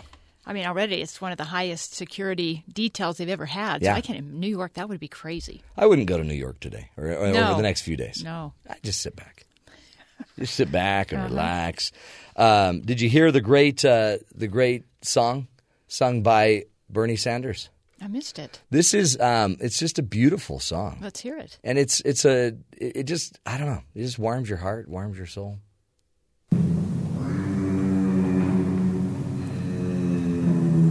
Yeah. That's Ben. Oh. That's the audio Ben's been looking for all morning. That is Sounds like your stomach. That's a giraffe. This Oh, is it's a a giraffe in the giraffe. middle of the night humming. Is it really? Yeah. I guess when giraffes are alone, they hum. do a little, little humming. I think he's meditating. The meditating giraffe. Yeah. He's in the lotus position.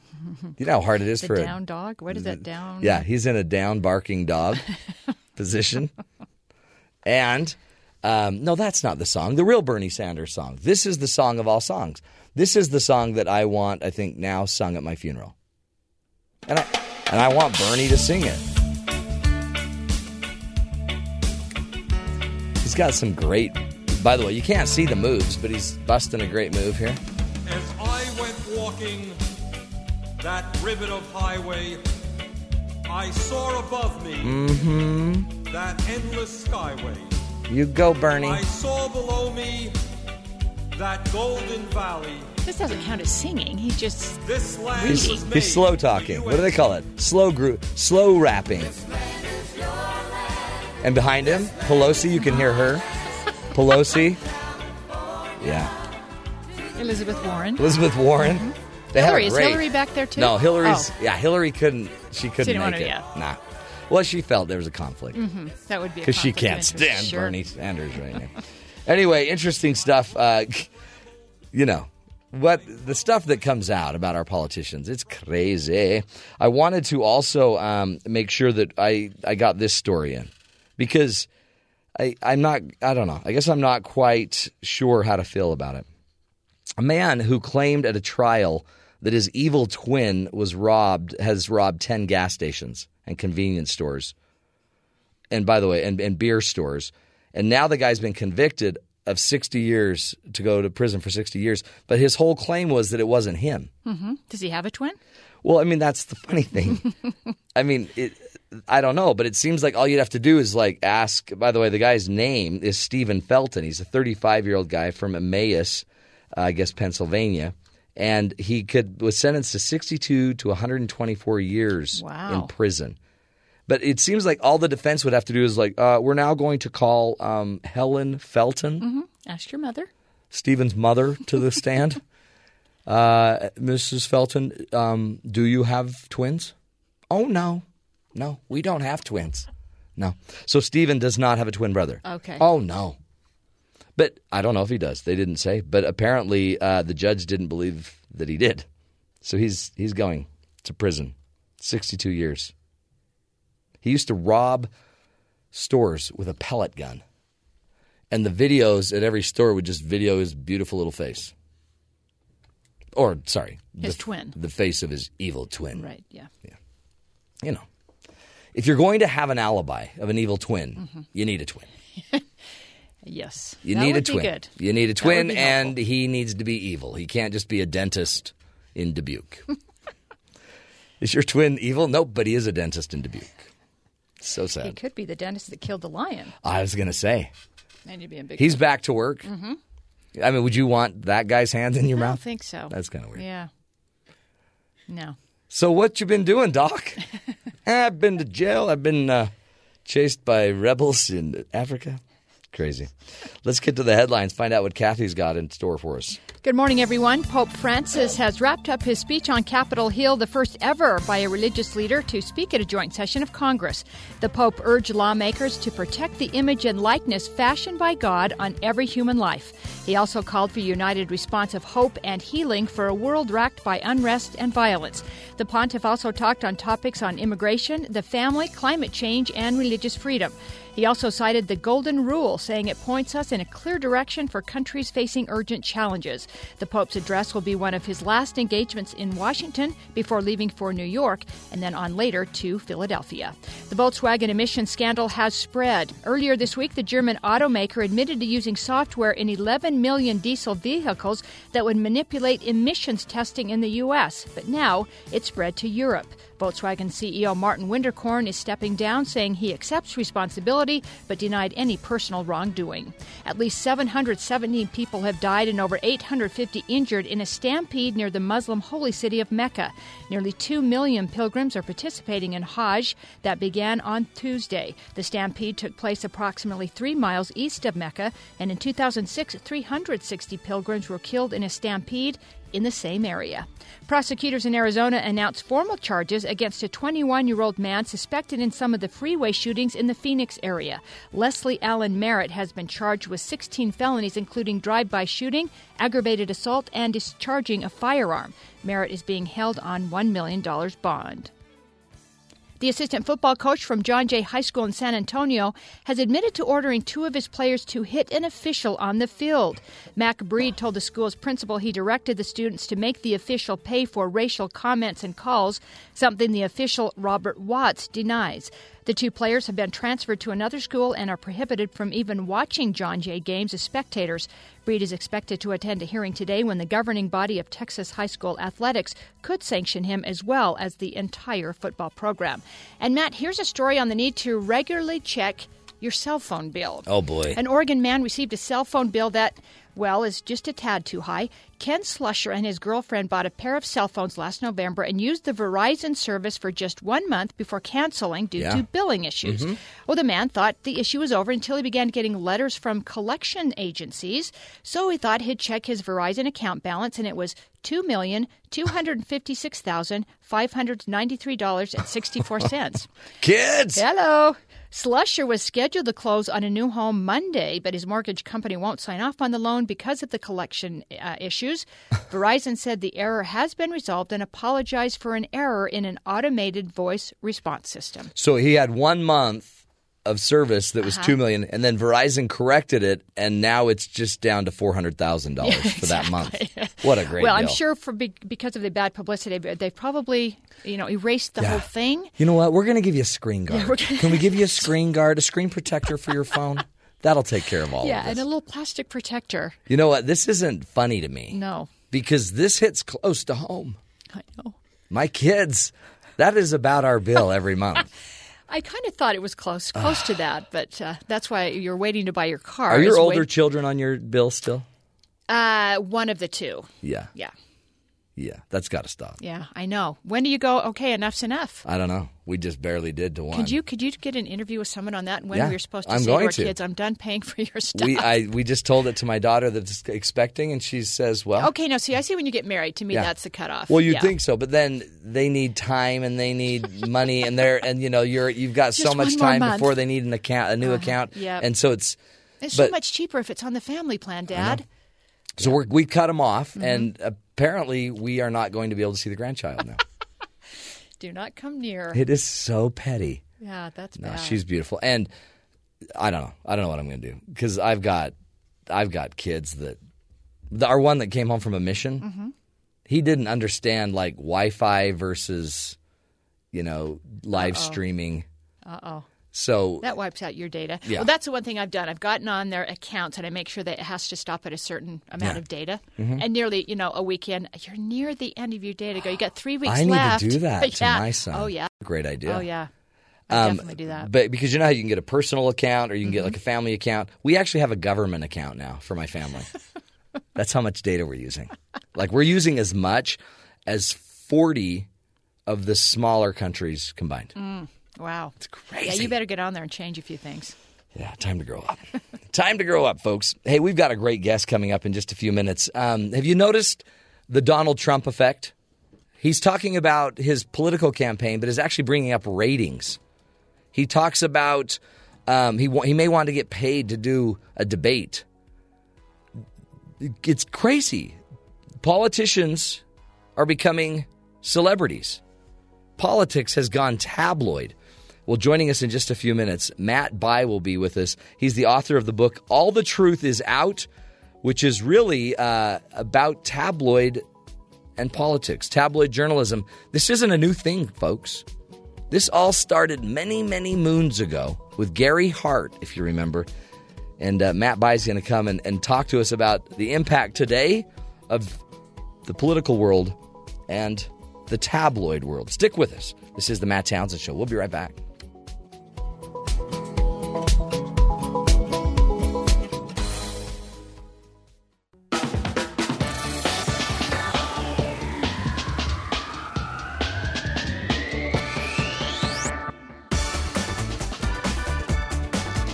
Welcome back, friends, to the Matt Townsend Show. You know, it seems like a lot of us are surprised about how the political showdown is happening with the GOP candidates, especially Donald Trump seems to be getting a lot of attention. You can also see it on the Democratic side where, a lot of, maybe it just takes a little name recognition, a little star power, and all of a sudden you can shoot to the top of the charts. Except this isn't a new idea, right? This isn't a new concept. And in fact, it's an old idea that a little tabloid has been creeping into politics for many, many moons now. Joining us is Matt Bai, who's the author of NPR's best book of the year, All the Truth is Out, The Week Politics Went Tabloid. He's here to discuss one event in history that could have changed how we elect our presidents today and maybe has even shifted the American values when it comes to choosing a candidate. Matt Bai, welcome to the Matt Townsend Show. Hey, Matt. Glad to be here. Thank you for having me on. Great to have you. And this book is so interesting to me. I was so funny. Sorry about that. We had a really interesting moment with some of our interns as we were talking about this book, because we were talking about all of the past political scandals. And it's funny because some of our college student interns didn't know about Chappaquiddick. They didn't know about Gary Hart. They didn't know about some of these stories. And I wanted to get it out so bad. Talk to us. You say 1 week in the book, a week of politics that went tabloid way back in the day with Gary Hart may have changed politics over the years, even up to today. Talk about your book. What do you mean? Well, and I think it's important, when we talk about this, Matt, to understand when I say the week politics went tabloid, right? Not that absent Gary Hart in this scandal that, as you point out, nobody under a certain age really even knows about or remembers. Right. Not that changed politics and political journalism, but that politics and political journalism were going to change, that there were a lot of forces churning in the society that were going to change the way we thought about politicians and covered campaigns and had our public discourse. And it had to manifest itself in some moment. And the moment when you can really put your finger on it and say something really changed here was at this week in 1987 that is largely forgotten. And it is, you can draw a direct line from what happened to Hart in 87, and he was, the Hillary Clinton of his day, the presumed nominee, so he was a major political figure. Yeah. And what happened to him at that point, you can really draw a line straight to Donald Trump, I think. The last few months have been fascinating to me, having, written about this, because, what happened in that moment is what the social theorist Neil Postman had posited only 2 years before, which is that we were becoming a society where you couldn't separate politics from entertainment, that the lines between stories on television and our public discourse were blurring in a very dangerous way. I think, Postman was prescient. 2 years later, you had the Hart scandal. I think that is the beginning of something that you can see in the culture. But when you look at the reality show that is Donald Trump, and even at the great sort of stirring narrative that is Ben Carson, when you look at what's driving this campaign to this point, it is so rooted in entertainment and story arcs. Yeah. It has so little to do with governance. And I think it is. I think we're reaching a dangerous place now in our politics, where after 25, 30 years of this, we have really lost the line between our entertainment and our candidacies. And I think if you want to understand where we began to go in a different direction, I think you have to understand what happened in 1987. And teach us, because what was it like before that? I mean, I guess it was never the ratings for political news was never about the titillating behind the scenes story. It was always no. I mean, character and personality, of course, have always been part of politics. Right. It goes back, and people will always tell you, well, what about Hamilton and Jefferson? And yes, it goes all the way back. There were some significant differences, before 1987, and let's just stick in the 20th century, because I think that's what's relevant, right? The advent of television, going back to the strong presidency that begins in a sense with Theodore Roosevelt, right? Personal lives do become issues in our politics at times, but only when they burst out into public view and become political issues first. In other words, the media doesn't drag private lives into the open. You have, Nelson Rockefeller divorcing his wife to marry a woman half his age, and that has an impact on his Republican prospects, and it has to be covered. Chappaquiddick, which you started talking about, right? Ted Kennedy drives off a bridge drunk, a woman dies.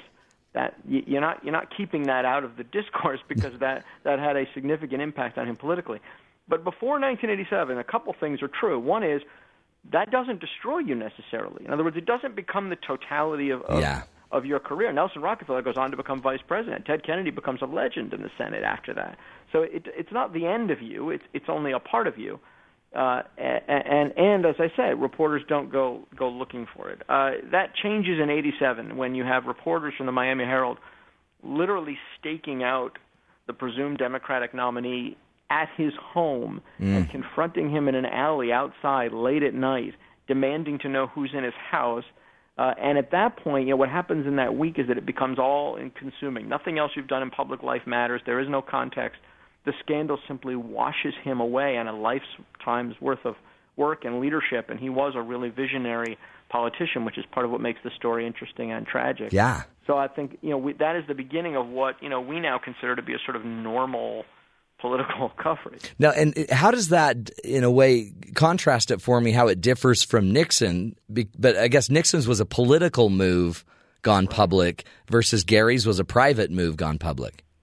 Yeah, but there's a real connection. I mean, it's a great point, Matt. There is a real connection here because part of what happens, as I say, there were a lot of dynamics in the culture were churning to change this. Right from the rise of feminism, the rise of the moral majority.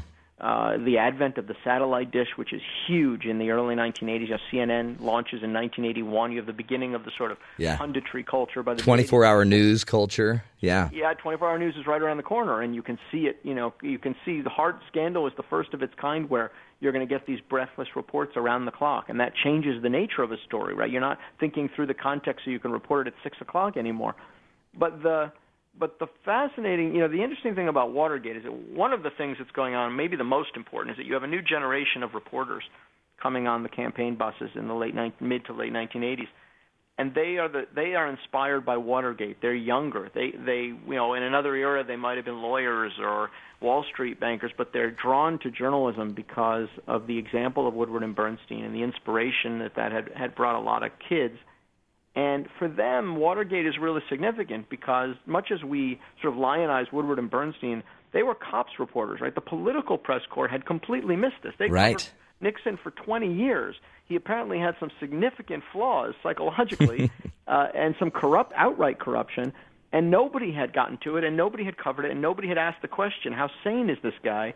So there is a feeling among these younger reporters when they come on to the campaign trail that a huge part of their job, is to protect the country from liars, is to be moral police, is to make sure that somebody with a basic issue of morality doesn't ascend to the White House again.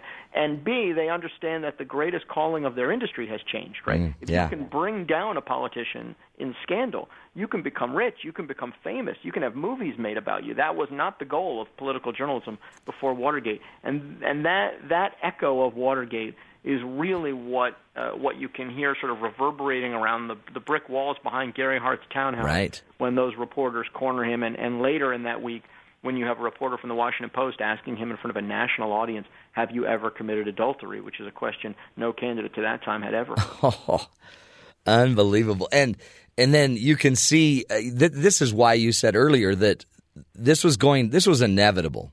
There was going to be a shift to tabloid, especially because the advent of internet hadn't even impacted the political spectrum yet. I mean, then all of a sudden Drudge and Clinton, I mean, then it's a whole different ballgame too, right? Yes. I mean, if it hadn't been hard, it would have probably been Bill Clinton a couple years later who would have been the first to walk into this. As it was, Clinton got to see Hart's example. He learned a little bit about how to handle it. And I think one of the fascinating things that happens in that moment, and we're still working through this in the internet age because TV is already giving way now to the online culture. But one of the things that happens is that our definition of a qualified and sort of dazzling and talented political leader, really changes in the years after 1987. Right? Prior to that time, when you talk about political leadership, you are talking about governance, you're talking about worldviews. You're talking about, in many cases, the proclivity to stick to your guns, right? To hold the line on principle, even when the winds are blowing a different way. Post 1987, I think we begin to attribute this idea of political genius, for instance, to Bill Clinton, because of the ability to evade the traps, the ability to get around the scandals, the ability to survive, to get hit, but instead of going away like Gary Hart, to get back up and fight another day and outmaneuver your enemies. And that is a skill. Yeah. I think you can reasonably ask yourself, is it the skill that defines political leadership? Is it the thing we should be seeking out in our leaders? Is it okay that we say, well, that guy, Bill Bradley, was the first presidential candidate I covered. Is it okay that we say, Bill Bradley's a really bright guy and knows what he believes, and but he doesn't have the skill. He doesn't have the drive or the evasive skill to handle the presidential process. Is that okay that we've created a process that demands an entirely different set of skills than the ones that might be necessary to govern? Oh, it's a great question, isn't it? And with the wake of all of these other people that are somehow floating into our system simply because they're either a name, they've made their name on TV, they're whatever, attractive. I mean, I just think of Sarah Palin's. I think of Bill Bradley's a great example. He played basketball, right? Right. So it's almost like it immediately helps you, and you can be a great governor or a great leader and still, but now you have to be a dancer and a shuckster and a jiver, and you have to be able to somehow maneuver. And I guess that's one of the things I see Hillary Clinton struggling with is she's not as adept. Point. Yeah, and you're getting to another point, Matt. It's really, it is. She does struggle with it. But you're getting to another point that's really important, which is if you can do all those things, right? If you can shuck and jive and handle the process, can you then avoid having to really have a philosophy or a worldview or even any knowledge? I mean, you look at Sarah Palin, look at Donald Trump, right? Yeah. What we have are we're not just driving good people out of the political process and keeping good people on the sidelines, because who wants to subject themselves and their family to the process we've created and to the ethos of political journalism that we've been following. But we're creating a very wide lane for people who really have no business holding office, certainly higher office. That's to true. Sort of glide through, because if they can navigate the bright light and stay away from any debilitating scandals, they don't really have to tell us what they believe. And we're creating a class of politicians who are actually becoming politicians either based on their celebrity or because they want to be celebrities. Right. And they don't actually want to serve. I mean, Sarah Palin served for 2 years as Alaska's governor. As soon as she got famous, she got out. She hasn't run for anything else, and I don't think she ever will. She did get a reality TV show. She did get a huge fees for all of her speeches. She's become a cultural figure, and I think that's actually what she wanted. I don't think the actual governance was all that interesting to her, and I think that we're going to get, and we can see already from this campaign, we're going to get an increasing number of that, and I'm troubled. Oh, I am too. Increasing incidents of that, and I'm troubled by the notion that we're not enabling people to tell the difference between political leadership and celebrity. Well, you can see it with Donald Trump talking about ratings and how he impacts the ratings. I mean, what politician ever talked about impacting the ratings for Fox and CNN? And uses them against each other, or talks about, you need to pay me for this debate, so now he wants payment for debate time just because he lifts ratings. I sit there and I think, but we can't see through it because we're so in this reality TV world. It used to be tabloid journalism world, but now it's kind of this reality TV world that it's almost disheartening. Matt, we got to take a break. We'll just take a quick one, but I want to come back and have you. What are we supposed to do, Matt? I mean, give me your best insight from being a fellow at Harvard Institute of Politics at Kennedy School of Government. Give me your insight from the Hoover Institution at Stanford. What on earth are we supposed to do to, focus on what's important here politically? More with Matt Bai, the author of All the Truth Is Out, The Week Politics Went Tabloid. We'll be right back.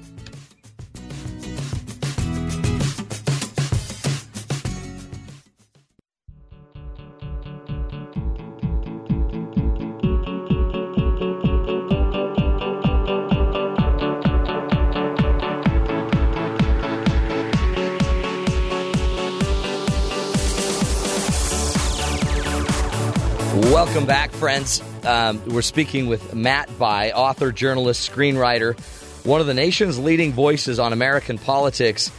He is the national political columnist at Yahoo News and former chief political correspondent for the New York Times Magazine. His book, All the Truth Is Out, The Week Politics Went Tabloid. He's joining us now. Matt, welcome back to the show, my friend. Oh, thanks. You know, it is tabloid, as I thought about it during the break. Tabloid, it's National Enquirer leading our political process now. It's crazy. It's got to frustrate you, Matt, because you've read deeply. You've studied deeply politics. How do we cut through all of this tabloid political focus? Well, it's a great and frustrating question. I'm not great on the solution end, and I also, I don't think you make rules. I mean, one of the things, if you ask people this, one of the answers you'll get, interestingly, is, well, we should limit money in politics because money is distorting the process. Well, okay, but before we go do that, before we go making rules about money in politics, let me ask you, if everybody had the same amount of money to spend and limits on what they could raise and spend, don't you think celebrity would be significantly more of a problem? Yeah, not huge less? advantage too. Right. So I don't, I think, what we're talking about is not a rule problem. It's a cultural inclination. I think, one of the things I'm talking to political journalists, because that's my industry, and I never blame voters for trends in politics. I don't think that's fair. But I do, I am talking to my industry. I've done this for a long time now, and I'm basically, as part of this book is what I'm saying is, we need to be thoughtful. We got a new generation coming in, just like we had a new generation that changed things in the 1980s. And, we have a new generation of web-based journalists joining this business, and they need to think deeply about what happened. They need to think deeply about how we cover this. I mean, Trump is a fabulous example. I mean, I couldn't, for the purposes of my book, which is just out in paperback, I couldn't ask for more, right? But, Trump comes up and look at the way we have covered this, right? I mean, I ask you this. So Donald Trump is dominant, right, for months. This week is a little different, but let's start with the last 2 months. Anything you read, anything you watched on cable TV, Donald Trump is dominating the Republican primaries. He's winning. He's the front runner. He's far and away in the lead. He has to be talked about all the time. He has to be the subject of all the shows. His news conference have to be taken to you live. Why? He's got 25% in polls, national polls, which, by the way, are meaningless. I can tell you who led the last few national polls at this time in a race. They didn't even come close to winning the nomination. He has 25% of the Republican electorate in polls, which is about 25% of the national electorate when you're talking about primary voters. So he has a fraction of when I read. What drives me crazy is I read this mindless coverage. It says Donald Trump has captured the imagination of the American public. No, he has a fraction of the American electorate saying they would vote for him, and so far has not been able to grow it, and I think is about to lose. Right, he's starting to slide. It seems like, yeah. So the thoughtfulness of how we cover this stuff. To stop for a minute, why are we giving Trump that kind of coverage? It's not because he's dominating the Republican race. That's just not true. It's because he's fascinating, and he drives ratings, and he brings clicks, and he's hilarious, and he's fun to watch. And we're hoping for a train wreck. Be thoughtful about that. Yeah. We need as an industry, and our younger reporters who are coming in are going to be running things in 10 years. We need to be thoughtful about and understand that there's an impact for all of this. There are consequences. There are bouncing balls here that you set in motion that will change the course of our politics and our history. This is not a game. Right. And I guess it seems like with the whole big Fox, with Donald mad at Fox News now, but it seems like if all the journalists were kind of on the same page, that we're not letting the tail wag the dog here. We've got to focus on really what's happening. And I wonder if he'd boycott everyone. I mean, to me, one of the lowest moments, Matt, of this campaign to this point, funniest but lowest, was he holds a news conference at the height of his popularity a couple weeks ago, and some reporter asked Trump about Kanye West. Oh, yeah. Oh, I know. And he gives an answer about Kanye West. Now, I love Kanye. He's a buddy of mine. And it's like it's all over Twitter. It's all over the news. I'm looking at this, and I'm thinking, look, I think you got to cover the guy's campaign. Sure. Seriously, I'm not one of these, like Huffington Post said, we're not even going to cover it as a campaign. That's crazy. Yeah. It's a campaign, and it's got to be covered. It's sort of a campaign. But honestly, like, we're going to ask the presidential candidate leading in the polls about Kanye West, and that's going to lead the news. Like, we need to check ourselves. Totally. We have a responsibility. It's just that simple. And our responsibility is not just to clicks. Well, and do you remember Briefs or Boxers? Do you remember that? Briefs or Boxers, Mr. Clinton? Right. Oh. That's right. No, that's right. And pre-Hart, Yeah, that would have been. Pre-1987, right.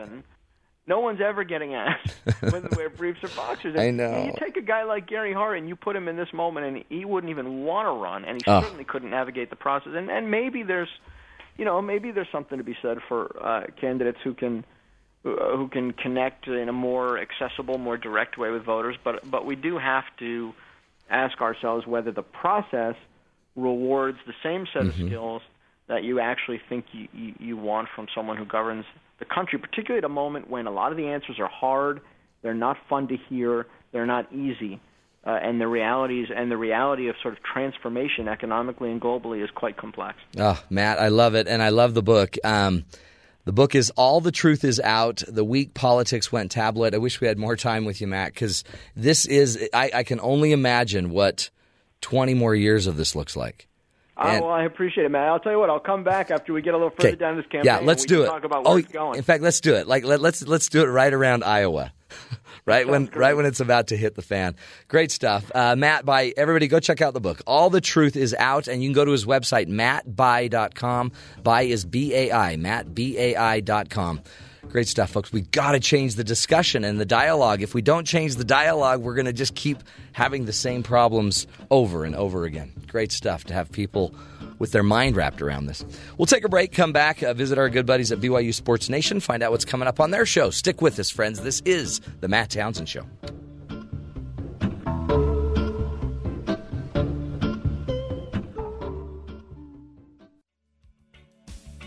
As I went walking that ribbon of highway, I saw above me that endless skyway.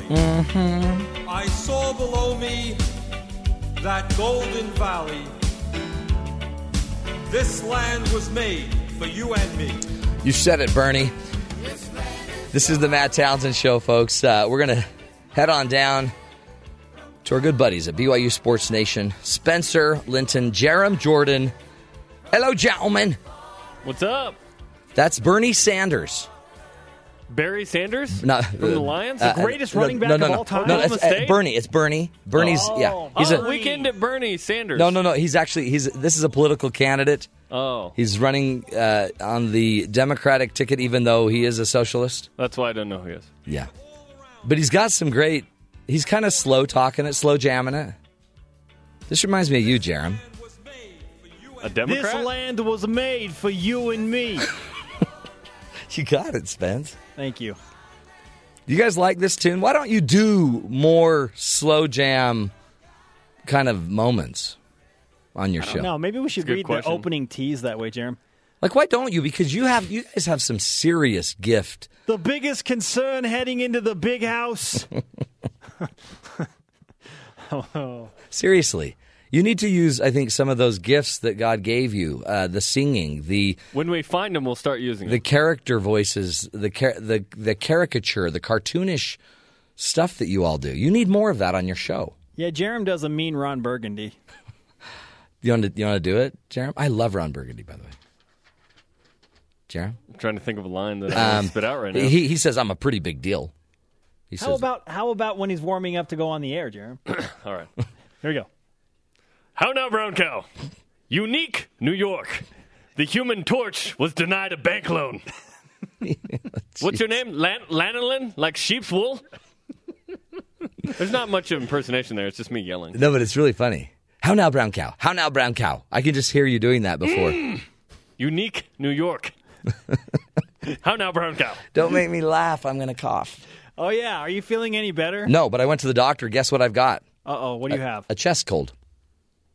Okay, that's it? Mm-hmm. I thought I had tuberculosis. Nope. Don't you love how I have to pay Not one, but tuberculosis? Yep. You got to pay like $40 for the doctor to be like, well, you got a chest cold, just tough it out. Yeah. He's like, that'll be an $80 copay. $80 copay, and if you could just cough more, that might get some of the phlegm out. Yeah. It's so bad. Turn on the shower really hot in the morning. Gargle salt water. Yeah. Thanks, pal. Thanks. Old wives' tales. By the way, Don's giving me some great ideas. Like, he wants me to go... Shirtless Don or Don with a shirt? Don Shaline. We call him Shirtless Don. And he's like, because he's from southern Utah, he's like, you just run out there, you grab some sagebrush. You get some of that red rock right there, you rub it on your chest, you get a little sagebrush, and then you're good from chest cold. That's not what he sounds like. Oh, my bad. You know. So that was Uncle Jemima. Down in Sheeta. Down in Sheeta, here's how we do it, you boy. You guys, she's going to come in and get me. Lock the door. Lock the door, Ben. Down in Sheeta. Oh, that is funny. You know what? Do you guys have anything I know you probably rub Vicks on your chest when you have a chest cold, Not right? Not often, no. Every time I smell you guys, I can smell Vicks. I thought you just did Vicks a lot. And there is the weird moment that we were waiting for. Every time we talk, there's a weird moment. This moment brought to you by Vicks. Vicks is one of the sponsors of the show today. Vicks Vapo Chest Rub. Rub it on your chest. Rub it on your own chest. Boy, you can rub that Vicks on your chest, boy. Oh, my heavens. You know, some people script the show more. You know, not us. We don't like scripted shows. We just like to wing it. Wing it? What's the worst thing that could happen? Well, we talk about Vicks Vapo Rub. You guys doing your show today? We are. Icy Hot. Icy Hot. Mm-hmm. Sports Nation brought to you by Icy Hot. Hey, did you see that story of the kid rubbing Icy Hot on another football player's face? That is terrible. That is horrible, honestly. Was it post-game? It was in a tackle. No, I think it was. Oh, it was in a tackle. They tackled. They were in the scrum or whatever you call it, and a dude wiped Icy Hot all over a guy's face. Ridiculous. Honestly. Between refs getting taken out. I know. What's happening to these kids? You can't walk outside anymore. What is happening? I don't know. This is why we just all need to stay inside and watch Netflix. Yes. I love you, Jerem. You can't get in a car accident if you're in your house. That's right.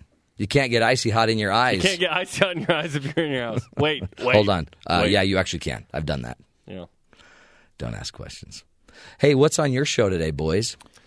It's an exciting show. We're going to break down, biggest concern going into the Michigan game for BYU. We have ESPN college football analyst and Hall of Famer Chris Spielman on the show. Wow. He was the analyst for ABC on the Nebraska game. So this is part 2 for him watching this. Now, he's an Ohio State Buckeye. Yeah. So we're going to talk about Michigan. Oh, wow. Huh? This is good. That's great. That's a good get. Yeah. And then defensive end on the 1984 National Championship team who defeated Michigan to win the title in the Holiday Bowl, Jim Herman, will be in studio. Jim Herman, his kids play football with my kids. Not a big deal, but, For real? Yeah.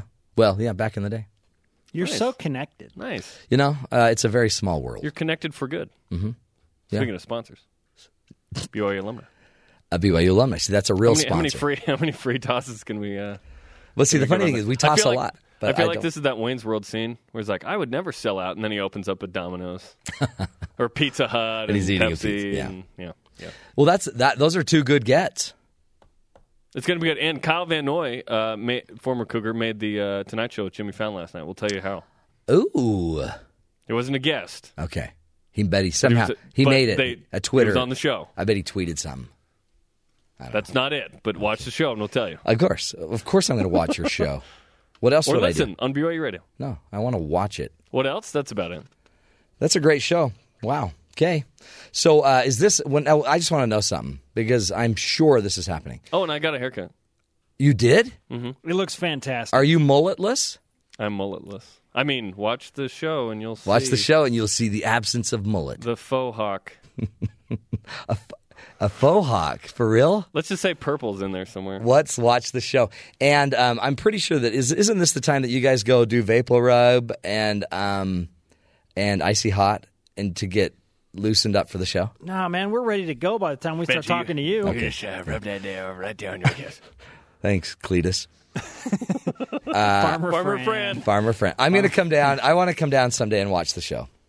But I just want to I just want to fill your spirit and smell the Icy Hot. We're here every day. You're always welcome to come in. Every day I'll come down. Every day, boy. Okay, gents, have a great one. Knock it out of the park. Mr. Coach Clan said I could. Waterboy. This show brought to you by Waterboy. Nice catch. Love it, guys. Have fun. Goodbye. Bye-bye. That's awesome. Man, to do all those voices. Farmer Fran, is that a real thing, Ben? Am I missing something? Or is he just making up a farmer? I think he's just making up a farmer. He does a great farmer. I've always told Jerem that. You do a great farmer. If you didn't make it in the sports industry, you would have been a really good farmer. Yeah, he would. I mean, he still could, Things go bad, fall back on farming. Work the land. Did you hear about this Domino's pizza guy? A man in Berkeley, California has been rewarded with a free year of pizza for returning $1,300 in misplaced cash. So the driver had put $1,300, I guess it was like the deposit for the store, in a Hot Wings box, right? Because, who's going to steal a Hot Wings box? Mike Vegas thought he'd order a pizza and some wings from Domino's Pizza. There was definitely some pizza, at least, he said, because he wasn't able to scarf down a single slice before work called him elsewhere. So he had to go. He left. And while occupied with his work, Vegas's phone suddenly started ringing off the hook with calls from Domino's. Turns out that the delivery driver had mistakenly given the wings box with $1,300 cash in it. And he had put it there for safekeeping. And lo and behold, this guy had to decide if he was going to return the $1,300 or if he's going to, take the $1,300 and buy $1,300 worth of wings.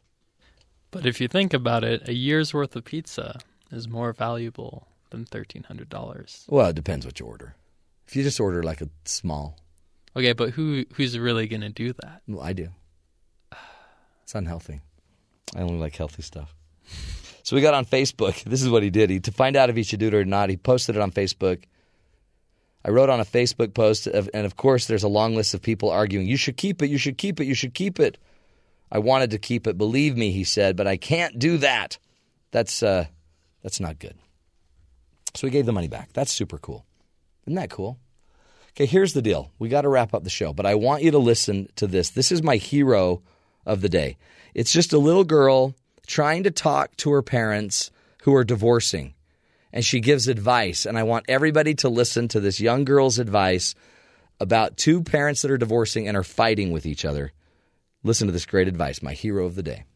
Mom, Are you ready to be his friend? Yes. Try not to be that high up to be friends. I want everything to be low, okay? I'm not trying to be mean, but I'm trying to do my best in my heart. Nothing else than that. I want you, Mom, my dad, everyone to be friends. I want everyone to be smiling, not like being mad. I want everything to smile.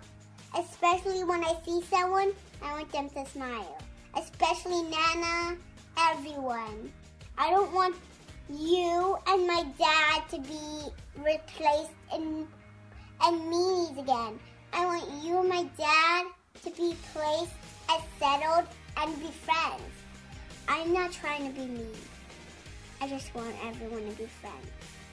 And if I can be nice, I think all of us can be nice too. My heart is something. Everyone else's heart is something too. And if we live in a world where everyone's being mean, everyone's going to be a monster in their future. What if there's just a little bit of persons and we will eat them? Then no one will ever be here. Only the monsters in our place. We need everyone to be a person. Everyone, including me and my mom, everyone.